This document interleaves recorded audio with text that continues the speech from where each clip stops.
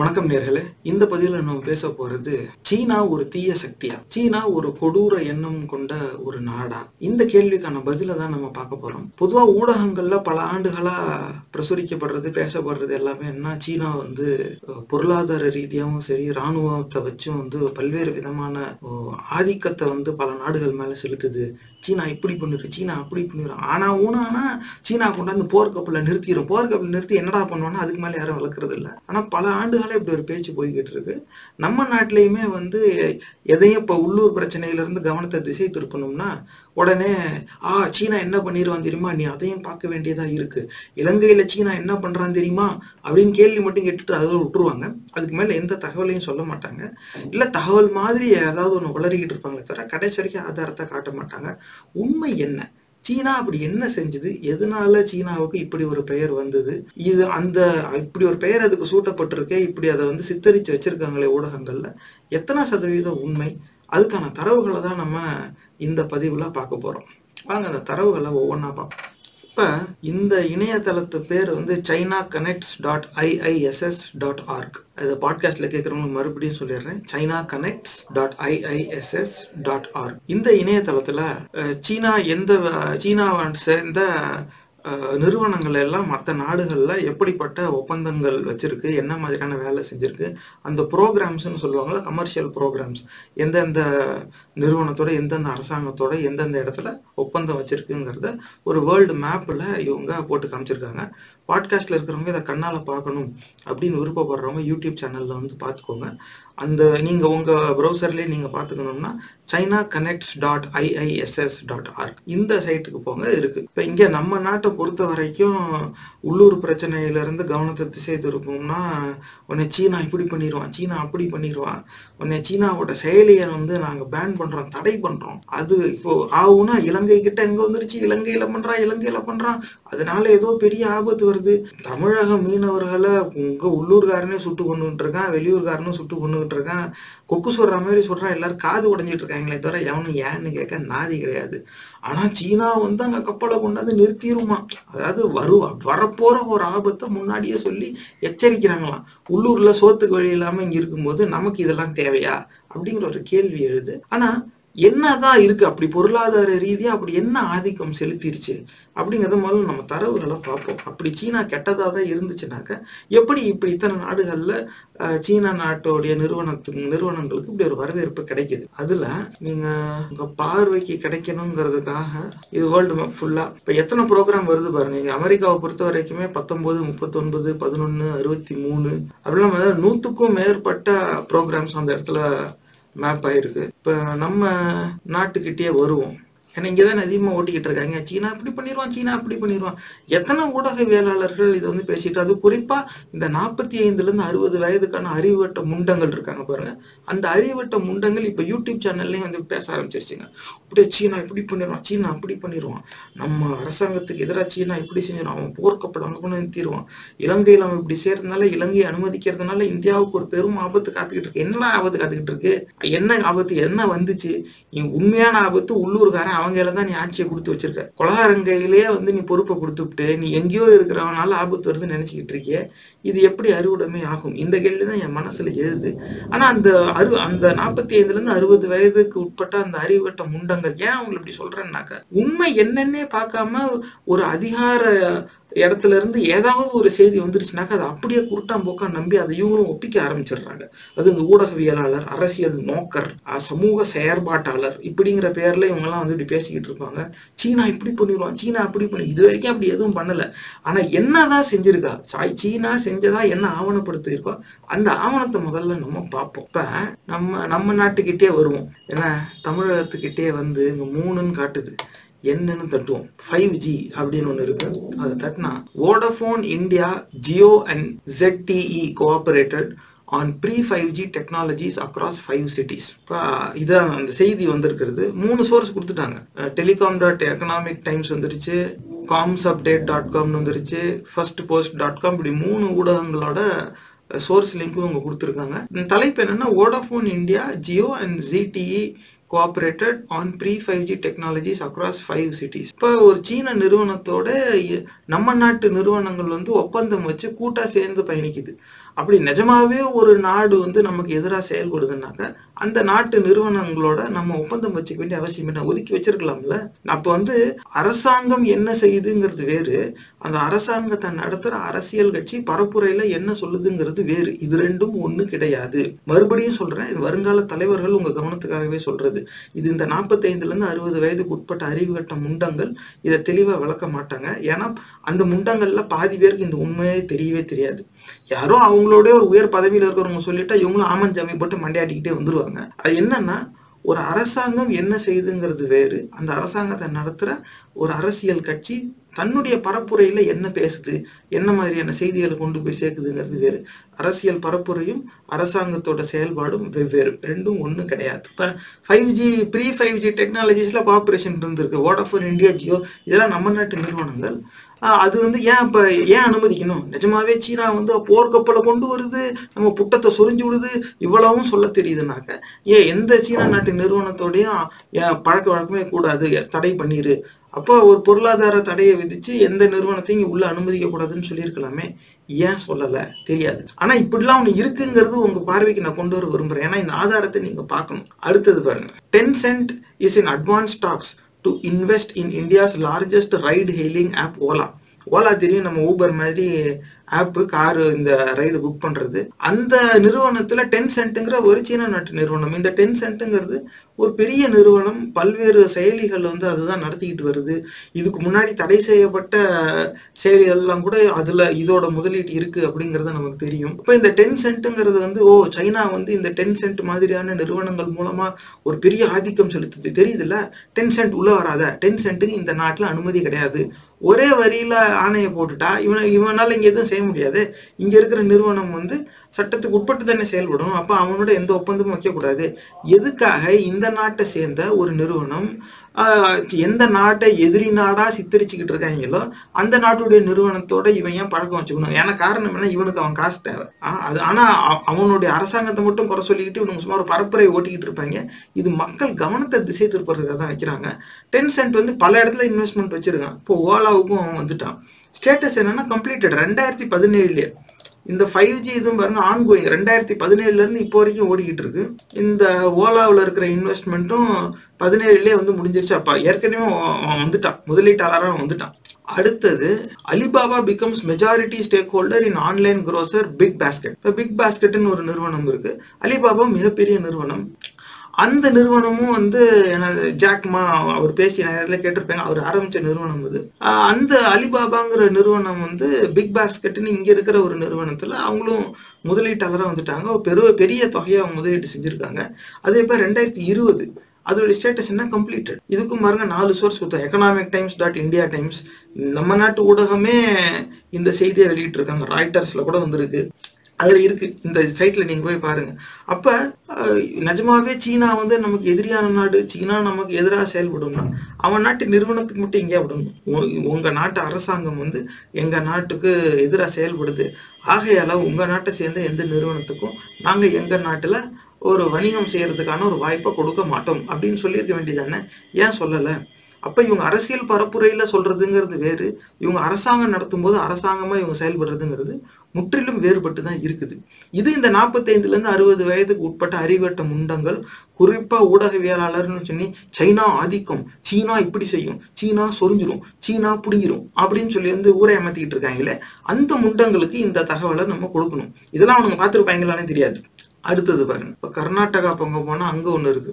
Bharathi Airtel starts roll out of 4G working with Huawei ZTE across multiple cities. அதே மாதிரி Huawei ZTE இதெல்லாம் வந்து சீனா நாட்டு நிறுவனம், பாரதி ஏர்டெல் நம்ம நாட்டு நிறுவனம். இவங்க 4G டெக்னாலஜியில இவங்களும் ஒரு ஒப்பந்தம் போட்டு சேர்ந்து தான் பணி செய்யறாங்க.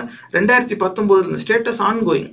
இதுக்கும் 3 சோர்ஸ் இருக்கு. காம்ஸ் அப்டேட், டெலிகாம்.எக்கனாமிக் டைம்ஸ், இன்னொன்று எக்கனாமிக் டைம்ஸ்.இந்தியா டைம்ஸ். இதுதான் இருக்கு. 3 ஊடகங்கள்ல இந்த செய்தி வந்திருக்கு. பாரதி ஏர்டெல்லும் சீன நிறுவனத்தோட ஒப்பந்தத்துல தான் வேலை செய்யுது. அடுத்து பாருங்க, இது மகாராஷ்டிரா பக்கம் இருக்குது. அது Vodafone India, Jio and ZTE cooperated on pre 5G technologies across 5 cities. 5 நகரங்கள்ல ப்ரீ 5G அப்போ அந்த டெக்னாலஜிஸில் வேலை பார்த்துருக்காங்க. 4G LTEம்பாங்க அதில். அதுவும் என்ன 2017 ஆரம்பிச்சாச்சு கான்ட்ராக்ட், ஆன்கோயிங். இப்போ வரைக்கும் அது ஓடிக்கிட்டு இருக்கு. அதுக்கும் 3 சோர்ஸ் கீழே கொடுத்துருக்காங்க. அடுத்தது பாருங்க, ZTE partners with Reliance Communications India to build 100G metro optical network in Pune and Hyderabad. Pune ஹைதராபாத்துக்குள்ள கான்ட்ராக்ட் 2015 கான்ட்ராக்ட் போட்டாச்சு, கம்ப்ளீட்டட். இது நடந்தே முடிஞ்சிருச்சு கடந்த காலத்தில். அப்போ அடுத்தது பாருங்க, Alibaba opens 2 data centres in Mumbai. அப்போ அலிபாபா நிறுவனம் டேட்டா சென்டர் இங்கே வச்சுட்டான். அது எப்போ? 2018.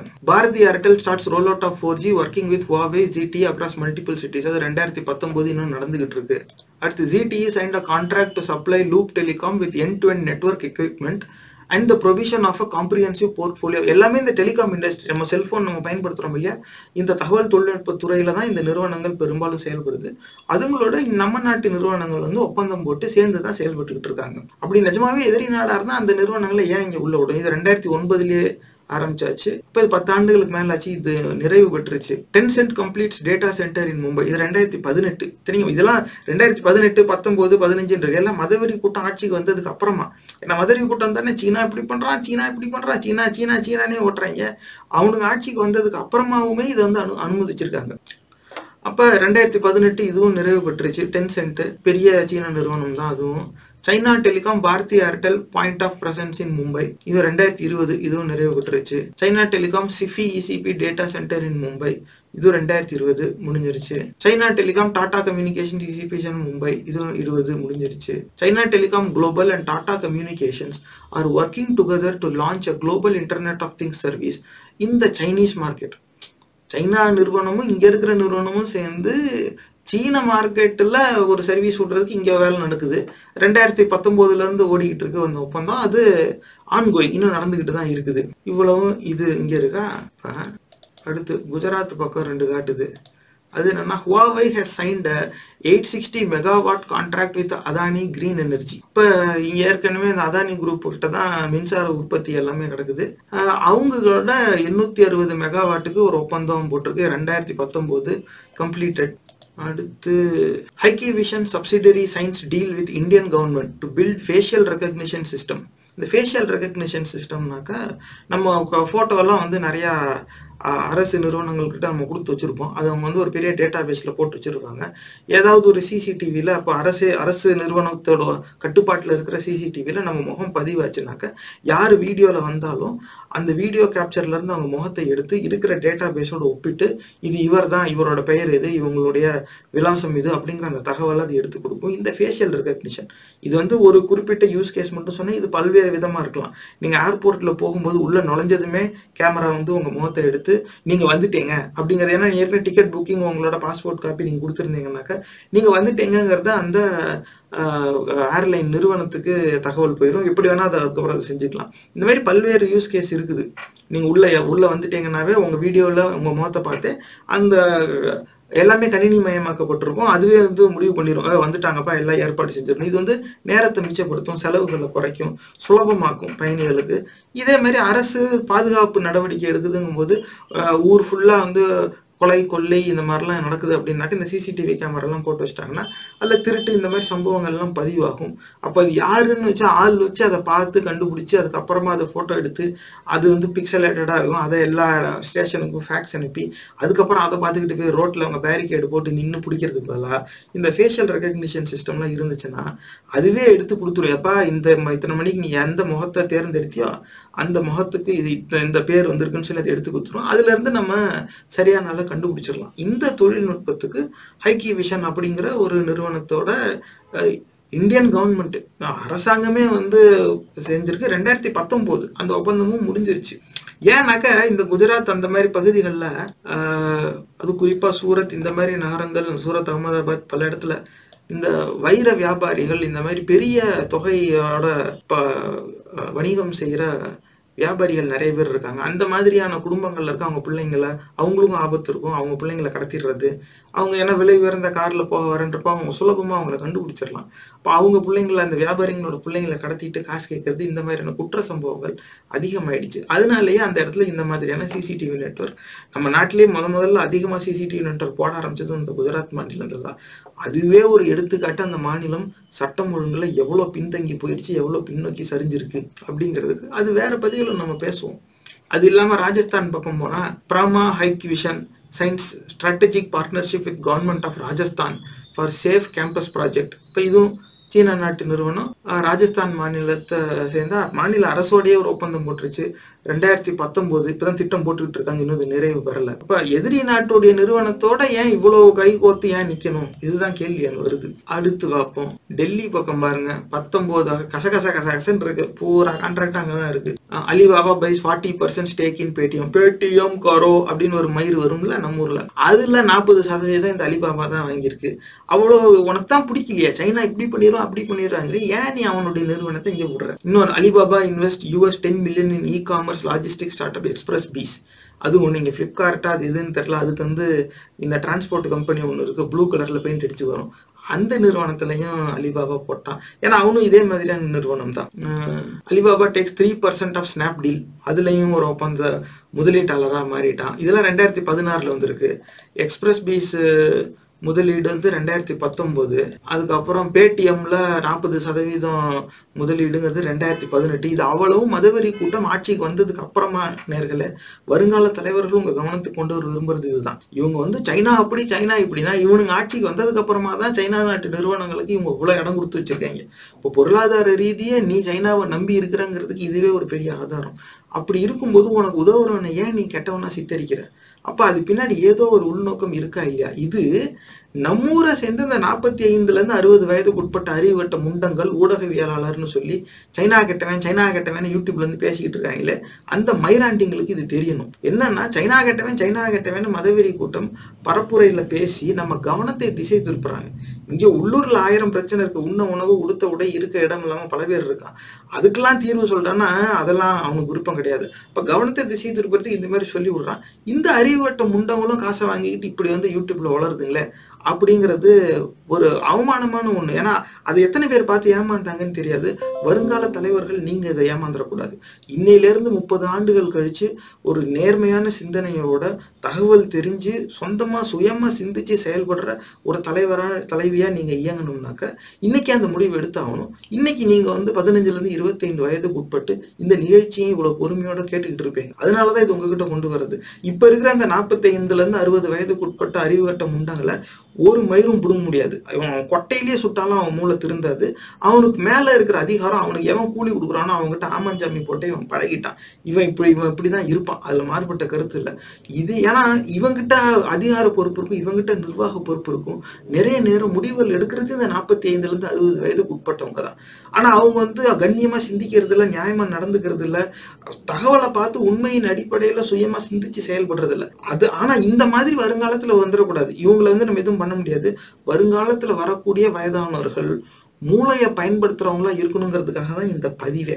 இப்ப நம்ம அடுத்த தடவை பார்ப்போம். Tech Mahindra sign agreement to promote Huawei's smart city solutions. Smart சிட்டிக்கு போயிட்டாங்க. உள்ள சிட்டிலேயே ரோடு சரியில்லை, ஸ்மார்ட் சிட்டி வச்சு என்னடா மயிர் கொடுங்க போறாங்கன்னா தெரியல. 2017 இருந்து ஆன் கோயிங். இப்ப டெக் மஹிந்திராவும் நம்ம நாட்டு நிறுவனம் தான். அவனும் ஹுவாவே சீன நிறுவனத்தோட ஒப்பந்தம் போட்டுக்கிட்டான். டென்சென்ட் இன்வெஸ்ட் இன் ஃபிளிப்கார்ட் முடிஞ்சு போச்சு. அவன் டென்சென்ட் வந்து இங்கேயும் போட்டுட்டான். எல்லாத்துலயுமே வந்து சீனா நாட்டு நிறுவனத்தோடைய முதலீடு தான் இருக்குது. இதுதான் அவங்க சிஸ்டமா Shyam Tele Services signs 7-year deal with ZTE for the provision of network equipment and infrastructure. இந்த தகவல் தொடர்பு தொழில்நுட்பம் அந்த மார்க்கெட்ல தான் அவனோட இன்வெஸ்ட்மெண்ட்.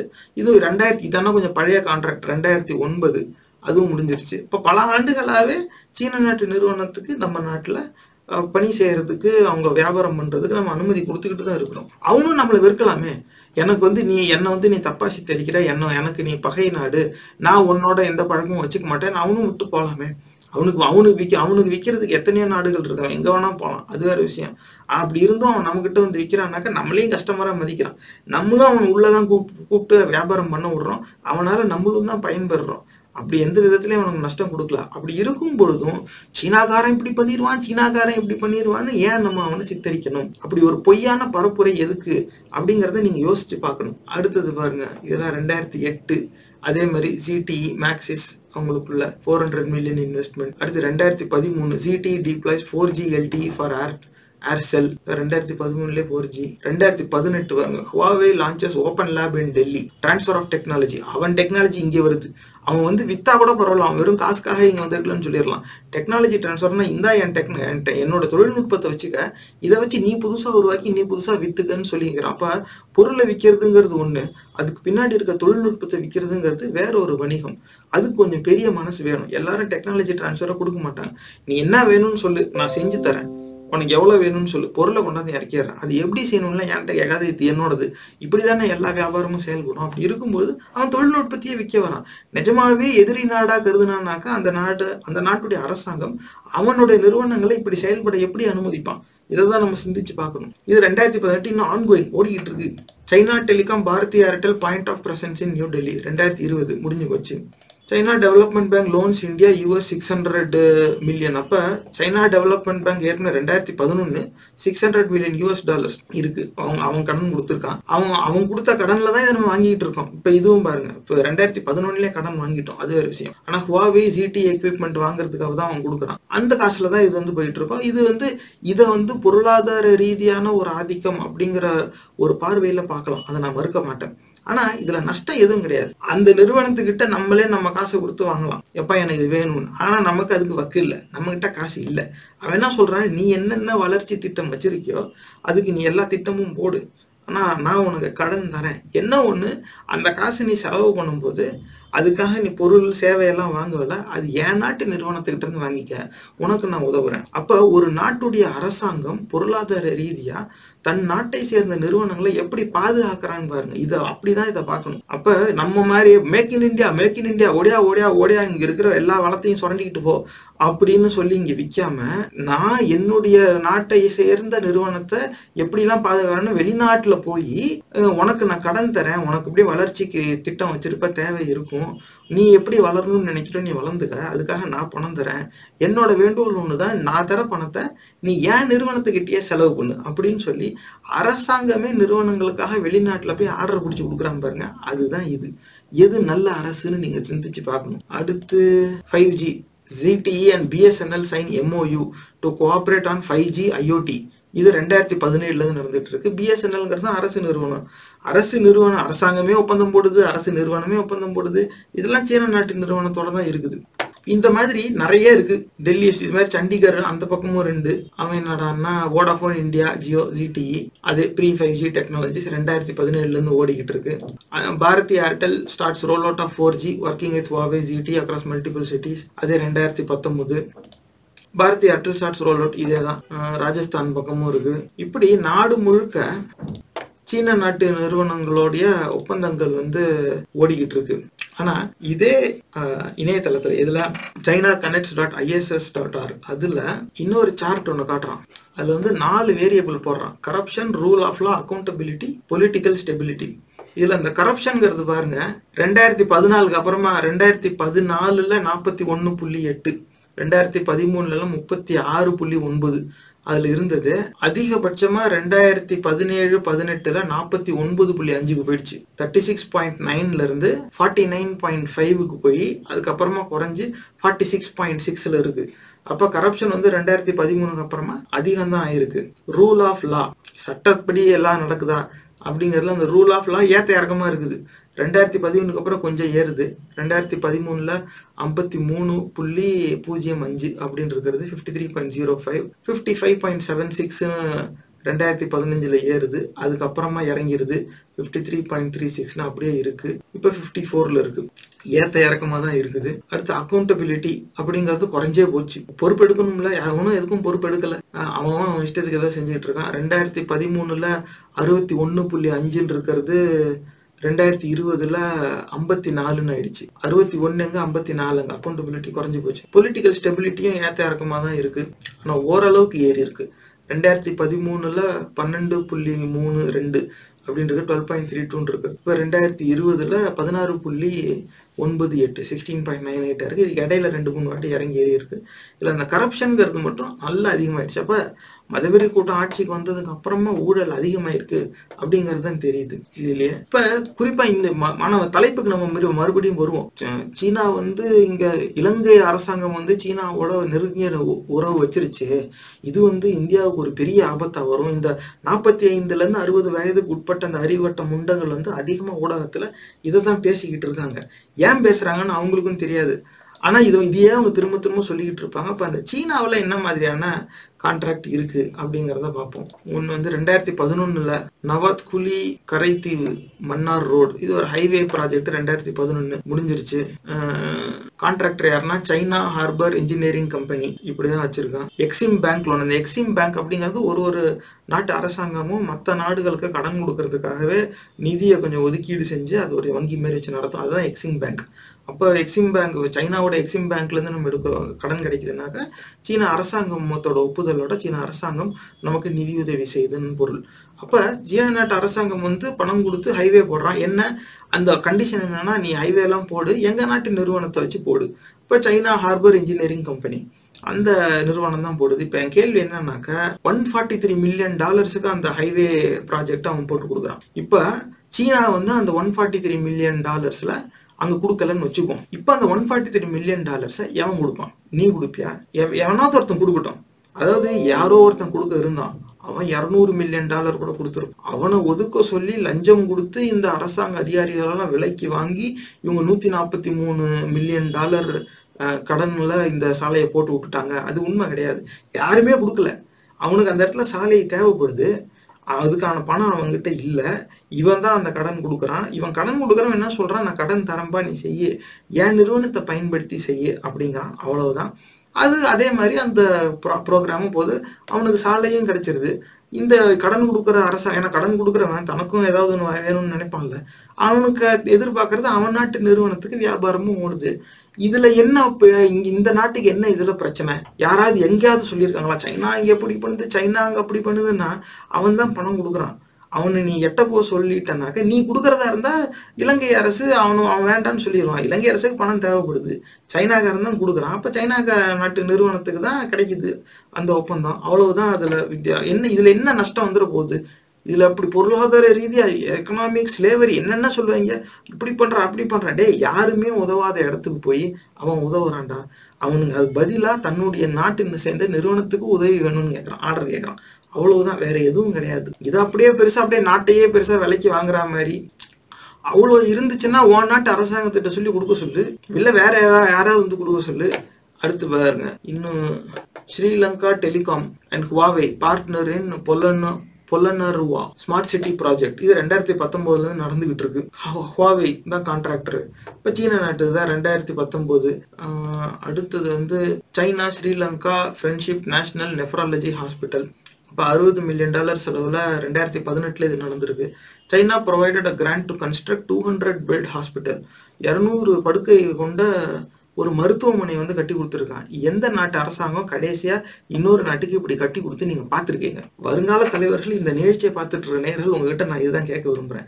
எத்தனையோ இங்க ஆரம்ப சுகாதார மையங்கள்ல மருத்துவரே இல்ல, மருந்து இல்ல, பாம்பு கடிச்சிருச்சு, போட மருந்து இல்ல, அடிப்படை மருந்து இல்ல, எல்லாம் செத்துடுறாங்க, ஐயோ அப்படின்னு நம்ம நியூஸ்ல எல்லாம் பார்த்து புலம்பிட்டு அதுக்கப்புறமா மறந்துடுறோமே.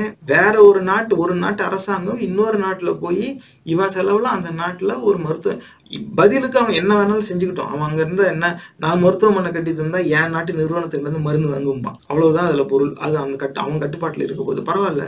இல்லாத மருத்துவமனையை அவங்க கொண்டு வந்து அந்த மருத்துவ சேவை கொடுக்கணும்னு பாக்குறாரு. ஏன்னா வெறும் அந்த கட்டடம், வெறும் அந்த கட்டுமான பணி, அடிப்படை கட்டமைப்பு அதுல மட்டும் பார்த்தாக்க ஒரு வணிக நோக்கத்துல அப்படி ஒரு குற்றச்சாட்டை வைக்கலாம். பொருளாதார ரீதியா ஒரு நாட்டை நீ அடிமைப்படுத்துறியான்னு.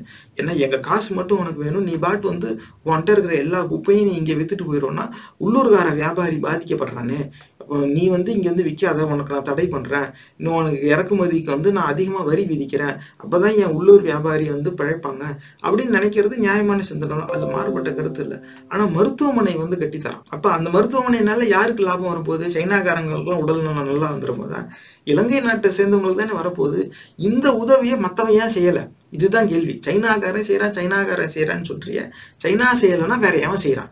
வேற எவனாவது செய்ய இருக்கிறவனு இவன் தள்ளி விட்டுட்டு செஞ்சான் அப்படின்னு ஒரு ஆதாரம், இந்த 45லேருந்து 60 வயதுக்கு உட்பட்ட அறிவு கட்ட முண்டங்கள் பேசிக்கிட்டு இருக்காங்களே, எவனாவது ஒரே ஒரு ஆதாரம் எங்கேயாவது காமிச்சிருக்காங்க? இதுதான் நான் உங்க முன்னாடி வைக்க விரும்புற கேள்வி. சிந்திக்கணும். உடனே நம்மளோட வயசுல பெரியவன் சொல்றாங்கிறதுக்காக நீங்க நம்புறதுனாலேயே ஏமாந்துகிட்டு இருக்கீங்க. அப்படி வயசானவங்க பேச்சை கேட்டு நம்புறதுனாலதான் இன்னைக்கு நம்ம சமூகம் இப்படி அழிஞ்சு போயிருக்கு. இதுதான் பிரச்சனையே. அப்ப இதுக்கு மேலே அவங்க பேச்சை கேட்டு நம்ப வேண்டாம். ஆனா நிஜமாவே அவங்களே ஏமாந்து போயிருக்காங்கிறது தான் அது பின்னால இருக்கிற உண்மை. ஆனா எப்படி ஏமாந்து போயிருக்கான்னு இந்த உண்மையை அவன் பார்த்ததே கிடையாது. இன்னுமே அவன் மருத்துவமனை கட்டித்தரான், சாலை போட்டு தரான், என்ன அதுக்கு கடன் உதவி அவன் தரான். அவன் தர காசுல அவன் நாட்டு நிறுவனத்துக்கிட்டே வாங்கணும். அவ்வளவுதான் வித்தியாசம். உனக்கு அப்படி விருப்பம் இல்லைன்னா நீ கடன் வாங்காத. நீ ஏன் கடன் வாங்குற? கடன் வாங்காம உன் காசுலயே வாங்கு. எப்ப கடன்ல என்கிட்ட காசு இருக்கு, நீ எனக்கு அதை கொடு. அப்படி இல்லைன்னா நான் வேற நிறுவனத்திட்ட வாங்கிக்கிறேன். அதுவும் இல்லை, 10 வருஷம் தாமதம் ஆண்டாலும் பரவாயில்ல, நானே என் தொழில்நுட்பத்தை உருவாக்குறேன்டா அப்படின்னு நீ R&Dல காசை போடு. இப்ப ஆரம்பிச்சாலும் ஒரு 10-20 வருஷத்துல உனக்கான தொழில்நுட்பம் நீ கண்டுபிடிச்சிருவல. அது ஏன் இன்னொரு நாட்டோட தொழில்நுட்பத்தை நம்பி நம்ம நாடு இருக்கணும்? அப்படிங்கிறதும் ஒரு உயர்ந்த சிந்தனை தான். வளர்ச்சிக்கான ஒரு என்ன சொல்றது, அது நிலையான வளர்ச்சிக்கான சிந்தனை தான். அதுல மாறுபட்ட கருத்து இல்லை. ஆனா உனக்கு தான் அதுக்கு வக்கில்லையே. அது இல்லாம தானே நீ அவங்ககிட்ட போய் வர. உனக்கு தேவையும் இருக்கு, காசும் இல்லை, கடன் வாங்கணுங்கிற நிலையிலையும் இருக்க, கடன் கொடுக்கவும் எவனும் கிடையாது. உனக்கு கடன் கொடுக்க முன் வந்தது சீனாக்காரன் தான். அதுக்கு பதிலாக அவன் சொல்றது அவன் நாட்டு நிறுவனத்துக்கிட்ட இருந்து வாங்குங்கிறான். அவ்வளவுதான். இதுல என்ன நீ அடிமையாகி போயிட்ட? அப்படி உனக்கு அடிமைத்தனம் பிடிக்கலனாக்க நீ சீனா நிறுவனத்தை வெளியில அனுப்பணும்ல. இப்போ வருஷமா நீ பாட்டுக்கு, அதுவும் நீ ஆட்சிக்கு வந்ததுக்கு அப்புறமா வெறும் சீனா நிறுவனத்துக்காக நீ ஒப்பந்தத்தை போட்டு வச்சுக்கிட்டு இருக்க. இப்ப எல்லா சீனா நாட்டு நிறுவனத்துக்கும் இங்க வாய்ப்பு கொடுக்குற அப்படின்னா அந்த நிறுவனத்துக்கிட்ட இருந்து நீ எவ்வளவு அடிச்சேன்னு யாருக்கும் தெரியாது. அது வேற கதை. அப்ப அவனோட நிறுவனத்தை எல்லாத்தையும் நீங்க உள்ள விட்டுருவ. ஆனா அவனையா நீ கெட்டவனாவும் சித்தரிச்சுக்கிட்டு இருப்பானா? இதுக்கு மேல இந்த பொய் பரப்புரையை நம்பி நான் ஏன் ஏமாறணும்? இந்த எண்ணம் இந்த நிகழ்ச்சியை பார்த்துக்கிட்டு இருக்க நேயர்களாகி உங்களுக்கு வரணும். நான் மற்ற பதிவுல சொல்றத இதுலயும் சொல்லுவேன். நான் சொல்றேங்கிறதுக்காக நீங்க எதையும் நம்பவோ ஏற்கவோ கூடாது. ஆனா நான் எந்த அடிப்படையில சொல்றேன்னு அந்த தரவுகளை நான் உங்ககிட்ட இதுல காமிச்சுக்கிட்டு தானே இருக்கேன். இதை பாருங்க. இந்த நிகழ்ச்சியில மட்டும் பார்த்தா பத்தாது. இந்த chinaconnects.iss.org அப்படிங்கிற சைட்டுக்கே நீங்க போய் பாருங்க. அதுலயும் கீழே source 1 source 2 இருக்கு. எந்த ஊடகம் எங்க வெளியிட்டதுன்னு கூட இருக்கு. நீங்க அதுலயும் தேடி போய் பாருங்க. நீங்களே பார்த்து அதை உறுதி செஞ்ச பிறகு உங்க அறிவுக்கு அது எப்படி தோணுதுங்கிறத சிந்திச்சு பாருங்க. முதல்ல உண்மை தகவலை கண்ணால பார்க்கணும். எவனோ ஒரு கிழவன் யூடியூப்ல பேசுறான் அப்படிங்கிறதுக்காக குருட்டாம்போக்கா நம்பி ஏமாறாதீங்க. இதுதான் இப்ப இருக்கிற இளைஞர்கள் முன்னாடி, அதுவும் குறிப்பா வருங்கால தலைவர்கள் இந்த நிகழ்ச்சியை இவ்வளவு நேரம் பொறுமையா கேட்கறீங்க பாத்தீங்களா? உங்க முன்னாடி வைக்கிற வேண்டுகோள் இதுதான். அடுத்தது பார்ப்போம். இது ஒரு 2012 இதே highway project, China Harbour Engineering company. இதே தான். China reportedly finance the project. அவங்களுக்கே உறுதியா தெரியல, அதனால ரிப்போர்ட்டட்லி அப்படின்னே சொல்லிடுறான். அதனால பார்க்கும்போது நமக்கு புரியுது. Coal fired power plant units 2 and 3, Lak Vijaya coal fired power plant, power generation, மின்சார உற்பத்திக்கு 945 மில்லியன் அந்த ப்ராஜெக்டோடது. 2011 கொஞ்சம் பழைய ப்ராஜெக்டும் முடிஞ்சிருச்சு. அதுவும் எக்ஸிம் பேங்க், சீனா நாட்டு அரசு கொடுத்தது தான். பெரிய கடன் கொடுத்து அது மூலமா தான் செய்யுது. அப்ப அவனுடைய தொழில்நுட்பத்தையே சேர்த்து கொடுத்து அது கான்ட்ராக்ட் யாருன்னா சைனா மெஷினரி இன்ஜினியரிங் கார்பரேஷன். அவன் நிறுவனத்தையே வச்சு உருவாக்கி தரான். மின்சார உற்பத்தி நிலையத்தை உருவாக்கி தரான். இதெல்லாம் அவன் ஏன் செய்யணும்? நேரா நான் உனக்கு இந்த இதுவே என்னுடையது, இந்த நிறுவனமே என்னது, என்ன செய்ய விடு, தனியார் நான் உன்கிட்ட மின்சாரம் வைப்பேன் அப்படின்னா, உனக்கான மின்சார உற்பத்தி நிலையத்தை நீ தயாரி, நீயே செஞ்சுக்க, அதுக்கு நான் உனக்கு கடன் தரேன். என்ன அதை நீ உருவாக்குற பத்தியா அந்த கட்டுமான பணிக்கு என் நாட்டு நிறுவனத்தை பயன்படுத்திக்க. தொழில்நுட்பமும் என் நாட்டு நிறுவனமே தரும். இதை கட்டி முடிச்சதுக்கு அப்புறமா அது இலங்கை நாட்டுடைய பவர் ஜெனரேஷன் தானே. அதுல என்ன இருக்க போகுது? அடுத்து பாருங்க. தலைநகரை சுத்தி நிறைய. Sri Lanka telecom and Huawei sign MOU to digitise Sri Lanka's government e-governance 2016 ongoing. அப்ப எல்லா அரசு அலுவலகங்கள் நிறுவனங்களையும் கணினிமயமாக்குறது. அடுத்து ஸ்ரீலங்கா டெலிகாம் பாருங்க. கொலம்போ போர்ட் சிட்டி ப்ராஜெக்ட், அது 2019 இருந்து போகுது. அங்கேயும் ஹுவாவே சீன நாட்டு நிறுவனம். Donation of Sinopharm COVID-19 vaccine. COVID-19 vaccine எல்லாம் கொடுத்துருக்காங்க தடுப்பூசி 2021. நீங்க டொனேட்டட், இப்போ காசு வாங்கல. கேட்ராக்ட் சர்ஜரிஸ் இப்போ 2019 இதுவும் முடிஞ்சிருச்சு. சீன நாடு sent medical team to Colombo to perform 100 free cataract surgeries. அவங்க இருந்து ஒரு குழு அனுப்பி 100 பேருக்கு இலவசமா அந்த கேட்ராக்ட் அறுவை சிகிச்சையை செஞ்சிருந்திருக்கான். இதை அவன் இந்த நாட்டுடைய ஒரு நட்புறவு பாராட்டுறதுக்காக அவன் செய்யறான். எவ்வளவு சின்ன உதவியா இருந்தாலும் அதை செஞ்சான்ல, அந்த 100 பேருக்கான கேட்ராக்ட் ஆப்ரேஷனு அந்த நாட்டு அரசாங்கமே செஞ்சிருக்க வேண்டியதானே. அதுக்கு அவன்கிட்ட வக்கில்ல. இவன் வந்து நான் செஞ்சு தரேன்னா சரிப்பா நீ செய்ப்பான்னு அவன் நன்றி சொல்லிக்கிட்டான்.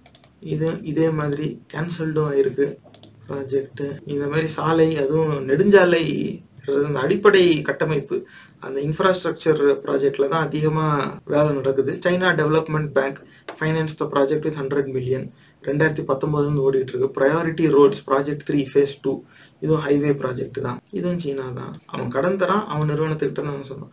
கொலம்போ இன்டர்நேஷனல் கண்டெய்னர் டெர்மினல், அங்கே துறைமுகம் அமைக்குது இந்த சரக்கு கப்பல் வந்து நின்று போகிறதுக்காக. இப்போ அதை தான் சொல்லிட்டு இருப்பாங்க, அவன் அப்படி கட்ட விட்டுட்டான், இப்போ என்ன பண்ணுவான், அவனோட கப்பலை கொண்டாந்து நிறுத்துவான், அப்படியே என்ன பண்ணுவான், அவனுடைய ராணுவ கப்பலையும் கொண்டாந்து நிறுத்திடுவான். ராணுவ கப்பலை கொண்டாந்து நிறுத்தி என்னடா பண்ணுவான், அதுக்கு யாராவது அந்த 45லேருந்து 60 வயதுக்கு உட்பட்ட அறிவுகட்ட முண்டங்கள் அந்த ராணுவ கப்பல் வந்ததுக்கு அப்புறமா அதனால இந்தியாவுக்கு என்ன நஷ்டம் அப்படிங்கிறத எங்கேயாவது விளக்கியிருக்கானா? கிடையவே கிடையாது. ஏன்னா அவனுங்களுக்கும் தெரியாது, எங்கேயோ படிச்சு விட்டாங்க, அது கூட அவன் படிச்சிருக்க மாட்டான், அவனுக்கு கீழே ஒரு அடிமை அதை படிச்சு சொல்லுவான், அதை இது கேட்டுட்டு வந்து ஒப்பிச்சுக்கிட்டு இருக்கும். இதுதான் உண்மை. அப்ப என்னதான் நடக்கும்னா, இன்னைக்கு தேதியில எல்லா நாட்டிலையுமே சோத்துக்கு இல்லாம நிறைய பேர் இருக்காங்க, நிறைய குடிமக்களுக்கு வேலை வாய்ப்பு இல்லாம இருக்காங்க, வறுமை வாட்டிக்கிட்டு இருக்கு, விலைவாசி உயர்வு இருக்கு. இந்த பிரச்சனைக்கு நடுவில் எவங்கிட்டையும் போர்ல போய் சண்டை போட்டு ஜெயிச்சாலும் தோத்தாலும் சரி, சண்டை போடுற அளவுல எவன்கிட்டையும் காசு கிடையாது. அதனால எவனும் இப்போ போருக்கெல்லாம் தயாராலாம் கிடையாது, போர் செய்யற நிலையில எவனும் இல்லை. அது வேற விஷயம். அதுவும் குறிப்பா இங்க நம்ம நாடும் இல்லை, இலங்கையும் இல்லை, சீனாவும் இல்லை. எப்படியாவது இருக்கிற நிறுவனங்களும் முங்காம பாத்துக்கலாமாங்கிறத எல்லாரும் யோசிச்சுக்கிட்டு இருக்கிறது. ஏன்னா வேலை வாய்ப்பு அதை நம்பிதான் இருக்கு. இதுதான் உண்மை நிலை. ஆனா இப்போ அப்படி போர்க்கப்பலை கொண்டாந்து அவனுடைய கப்பலை பாதுகாக்கிறதுக்காக அதை கொண்டாந்து வைக்கிறேன். அது ஒரு பாதுகாப்பு நடவடிக்கை தானே, எங்க போனாலும் எல்லாரும் செய்யறது தானே. அதனால நீங்க என்ன வந்துட போகுது? இதே சி ரூட்ல நம்ம மீனவர்களை பல பேரை கொக்கு சுடுற மாதிரி சுட்டிருக்காங்க. மேல மண்ணெண்ணி ஊற்றி கொளுத்தி அதை அப்படியே எரியிற உடம்ப தண்ணியில தூக்கி போட்ட சம்பவங்கள்லாம் நடந்திருக்கு. ஆனா அதெல்லாம் உங்களுக்கு பிரச்சனை கிடையாது, அதெல்லாம் ஆபத்து கிடையாது. ஆனா சீனாவோடைய அந்த போர்க்கப்பல் வந்து அப்படி நின்றுச்சுன்னா அப்படியே இங்க அப்படியே நம்ம நாடே ரெண்டா பொழந்து அப்படியே கடல்ல முங்கிருமா? அறிவட்ட முண்டங்களா? அப்படிலாம் எதுவும் கிடையாது. ஒரு காலத்துல விடுதலை புலிகள் வந்து சீனா உதவ முன் வந்த பொழுது அந்த உதவியை மறுத்தாங்க, அது உண்மைதான். அப்ப ஏன்னாக்கா அது இந்தியாவுக்கு ஒரு பாதிப்பா வந்துடும் அப்படிங்கிற எண்ணத்தினாலதான் மறுத்தாங்க, அதுவும் உண்மைதான். அந்த காரணமும் நியாயமானதுதான். ஆனா அது அன்னைக்கு இருந்த சூழ்நிலை. ஏன்னா 62ல நம்ம சீனோ இந்தியன் வார்னு ஒன்று இருக்கு, நம்ம சண்டை போட்டோம், நம்ம ஜெயிச்சுதான் வெளில சொல்லிக்குவாங்க, நம்பிடாதீங்க. பெரிய அளவுல மண்ணை கவணும். சீனாவா வந்து அவனுக்கு எது வரைக்கும் நிலம் தேவைப்பட்டுச்சோ அது வரைக்கும் பிடிச்சதும் அவனா சுடுறதை நிறுத்திட்டான். அவன் சுடுறதை நிறுத்தி சீஸ்ஃபேர் நடந்து நம்மளும் சீஸ்ஃபேர்னு கூட சேர்ந்துட்டு இப்போ இல்லை நம்ம சமரசம் பேசிட்டோம், ஈக்குவலா சண்டை போட்டோம், அதுக்கப்புறமா ஏன் நஷ்டம் வரணும் அப்படின்னு சொல்லி நம்ம பேச்சுவார்த்தையில ஒத்துக்கிட்டோம் அப்படின்னு சொல்லி எல்லாம் மழுப்புவாங்க. இதையும் இந்த 45லேருந்து 60 வயதுக்கு உட்பட்ட அறிவுகட்ட முண்டங்கள் தான் சொல்லுவாங்க. உண்மையா அதுல இருக்க தகவலை நீங்க எடுத்து பாருங்க, உங்களுக்கு உண்மை புரியும். அவன் அடிச்சான், நம்ம ஓடணும், நம்மளும் திரும்பி அடிச்சோம், அது ஒரு விஷயம். ஆனா நம்ம நிறைய நிலத்தை இழந்தோம். திடீர்னு அவனு ஒரு காலகட்டத்துல அவனே வந்து சீஸ்ஃபயர் அறிவிச்சிட்டான். காரணம் என்னன்னா, அவனுக்கு எந்த நிலப்பரப்பு தேவைப்பட்டுச்சோ அதை அவன் கையகப்படுத்திட்டான். அதை அவன் எடுத்தது பிறகு இப்ப எனக்கு வேணுங்கிறது வந்துருச்சு, இதுக்கு மேல ஒன்னெல்லாம் அடிச்சு எனக்கு பயன் இல்லட்டா அப்படின்ட்டான், நம்மளும் மூடிட்டு வந்துட்டோம். இதுதான் நடந்துச்சு. இது 62ல் நடந்துச்சு. 60கள் 70களில் இந்த பக்கம் பாகிஸ்தானா இருக்கட்டும், சீனாவா இருக்கட்டும், இந்தியா போர்ல ஈடுபட்டுச்சு மாறுபட்ட கருத்துல. அதனால அந்த பகை உணர்வுங்கிறது அந்த காலத்துல இருந்துச்சு. விடுதலை புலிகள்ங்கிறது 70s எண்டு கிட்ட தான் இவங்களே உருவாகுறாங்க. அது 80களில் தான் இவங்களுடைய ஆயுத போர் வந்து பெரிய அளவுல நடக்குது. அப்ப 70கள் 60கள் போர்ல இருந்த நாடு இப்ப 62லயே வந்து சீனாவோட போர் செஞ்சிருக்குங்கிறதுனால அடுத்த ஒரு 10 ஆண்டுகள்ல தான் இந்த ஞாபகம் வந்து இருக்கும். அப்ப அந்த பகை வந்து இன்னும் இருக்கலாம். நம்ம வந்து நம்மளுடைய பாதுகாப்புக்காக ஈழம் கிடைக்குங்கிறதுக்காக சீன நாட்டு அரசாங்கத்துக்கிட்ட நம்மளோட மொத்த பாதுகாப்பையும் இப்படி பொறுப்பை கொடுத்தா ஏத்துக்கிட்டோம்னாக்க, நாளை பின்ன இது ஒட்டுமொத்த இலங்கையும் கைப்பற்றி இது மூலமா திரும்பி இந்தியாவுக்கு ஒரு தொந்தரவு கொடுக்கறதுக்கு வாய்ப்பு இருக்கு. ஏன்னா இவங்களுக்கு போன 10 ஆண்டுகள் காலகட்டத்துல ஒரு போர் நடந்திருக்கு, இவங்களுக்குள்ள வந்து ரொம்ப சிரிச்சு பேசிக்கிற நிலையில இப்ப சூழ்நிலை இல்லை. அப்படி இருக்கும்போது நம்மளுடைய செயல் வந்து எந்த விதத்திலையும் இந்தியாவை பாதிச்சிடக்கூடாது அப்படிங்கிறதுக்காக விடுதலை புலிகள் சீனா நாடே முன் வந்து உதவுறேன்னு சொல்லிச்சு. அந்த உதவியை வந்து மறுத்தாங்க. அது அன்னைக்கு காலகட்டம். அதுக்கப்புறமா எங்க நம்ம சண்டை போட்டோம்? எந்த சண்டையும் எவனும் எதுவும் போடல. இதுதான் உண்மை.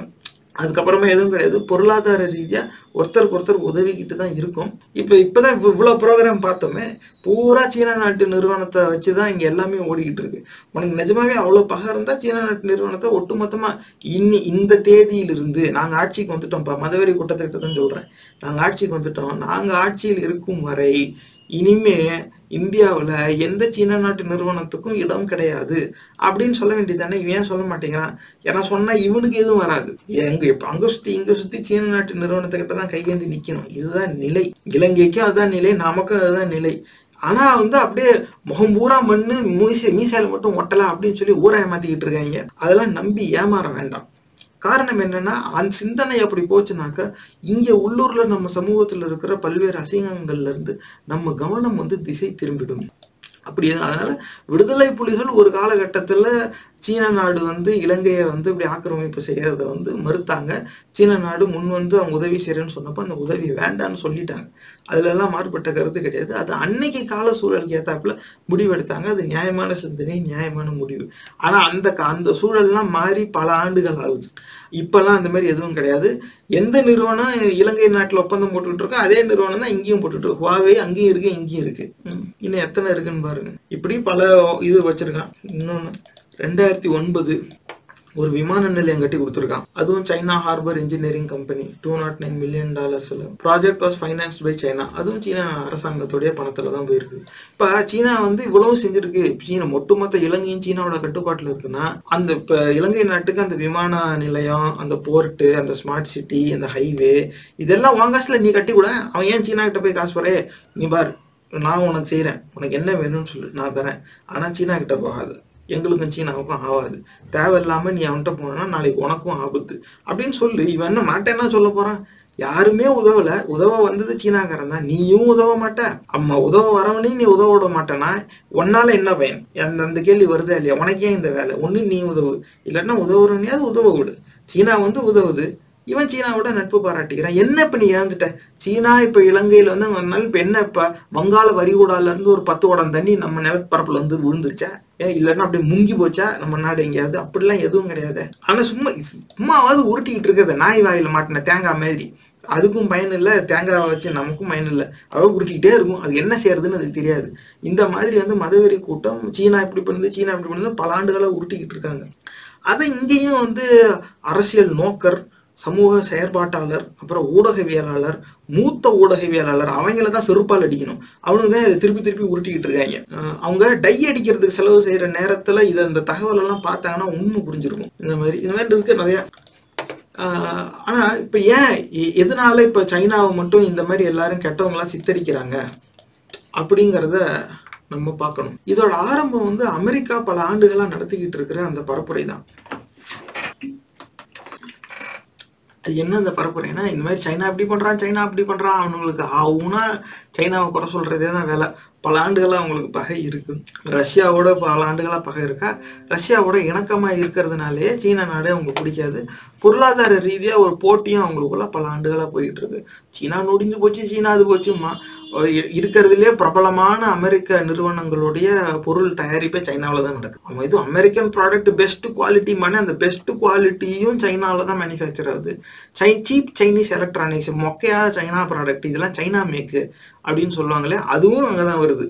அதனால அவன் உலக தரம் வாய்ந்த பொருளையும் அவன் தான் தயாரிக்கிறான். அந்த அமெரிக்க நிறுவனங்களுக்கான உற்பத்தியே சைனாவில் தான் நடக்குது.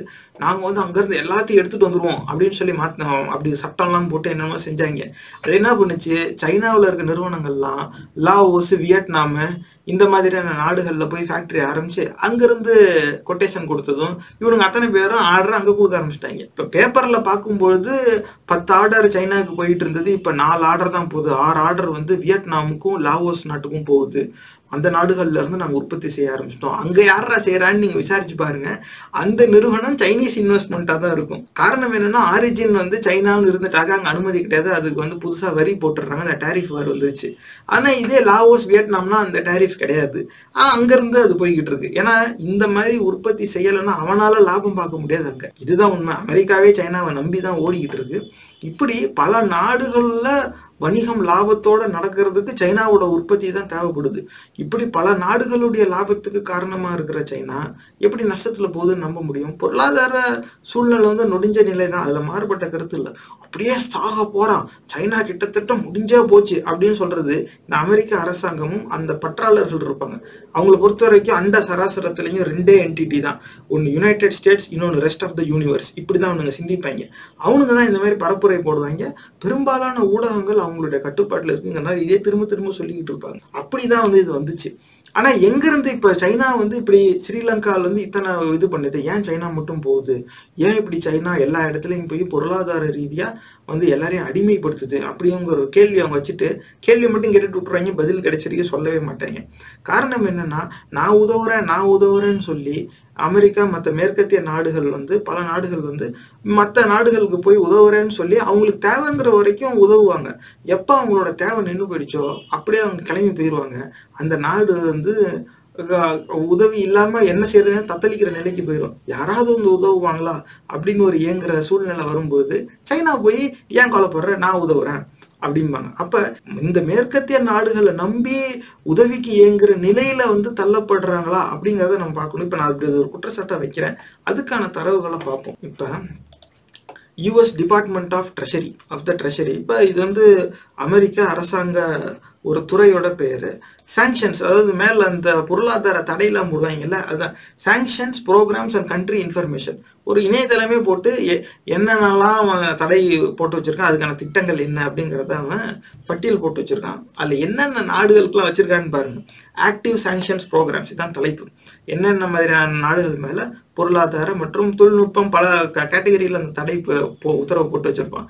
அந்த தடை உத்தரவு போட்டப்பட்டிருக்க அந்த நாடுகளோட பட்டியலை பாருங்க. Afghanistan, Balkans, Belarus, Burma, Central African Republic, Chinese military companies, அப்புறமா Cuba, Democratic Republic of the Congo, Ethiopia, Hong Kong, Iran, Iraq, Lebanon, Libya, Magnitsky, இது ஒரு நாடாங்கிறது எனக்கு தெரியல, Mali, Nicaragua, North Korea, Russian, Somalia, Sudan, South Sudan, Syria, Ukraine, Russia, இது Russia மேல இருக்க தடைகள், ஆனா இந்த யுக்ரைன் ரஷ்யா போறனால, வெனிசுவேலா, யெமன், ஜிம்பாப்வே, இத்தனை நாடுகள் மேலேயும் போட்டு வச்சுக்கிட்டு இருக்கான். அப்ப எல்லாமே பாருங்க, எல்லாம் முக்காவாசி அகாத்துகா நாடுகள். இப்ப ரஷ்யா, சைனாங்கிறதுலாம் அமெரிக்காவுக்கு கிட்டத்தட்ட நிகரான நாடு, பொருளாதார ரீதியாகவும் சரி, இராணுவ ரீதியாகவும் சரி.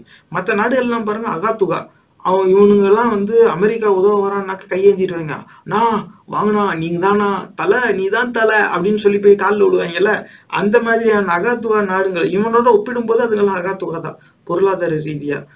மொத்த நாடையுமே வந்து அமெரிக்கா வாங்கிடும், அந்த அளவுக்கு அதுகிட்ட பொருளாதாரம் இருக்கு. அப்ப அவங்க கிட்ட போய் ஏதாவது செய்யறது, திடீர்னு அவன் செய்யறது ஏதாவது இவனுக்கு பிடிக்கலன்னா, நீ இப்படி செஞ்சுட்ட, நீ இது வந்து அமெரிக்கா வந்து எங்க பிரின்சிபல்ஸோட இது ஒத்து போகாது, கொள்கை ரீதியா இது எங்களோட முரண்படுது, இதை நாங்க ஏற்கவே மாட்டோம், நீ மனித உரிமை மீறல் இதெல்லாம் வந்து நீ சகிச்சுக்கிற, அதனால உன் மேல நான் தடை போடுறேன், நானும் உனக்கு எதுவும் வைக்க மாட்டேன். ஒரு வாட்டி அமெரிக்கா தடை போட்டுச்சுன்னா மிச்சம் இருக்கிற உலக நாடுகள் எல்லாமே அந்த தடையை ஏத்துக்கும். அப்படி ஏத்துக்கலனாக்கா அந்த நாட்டு மேலையும் அமெரிக்கா வந்து தடை போடும்.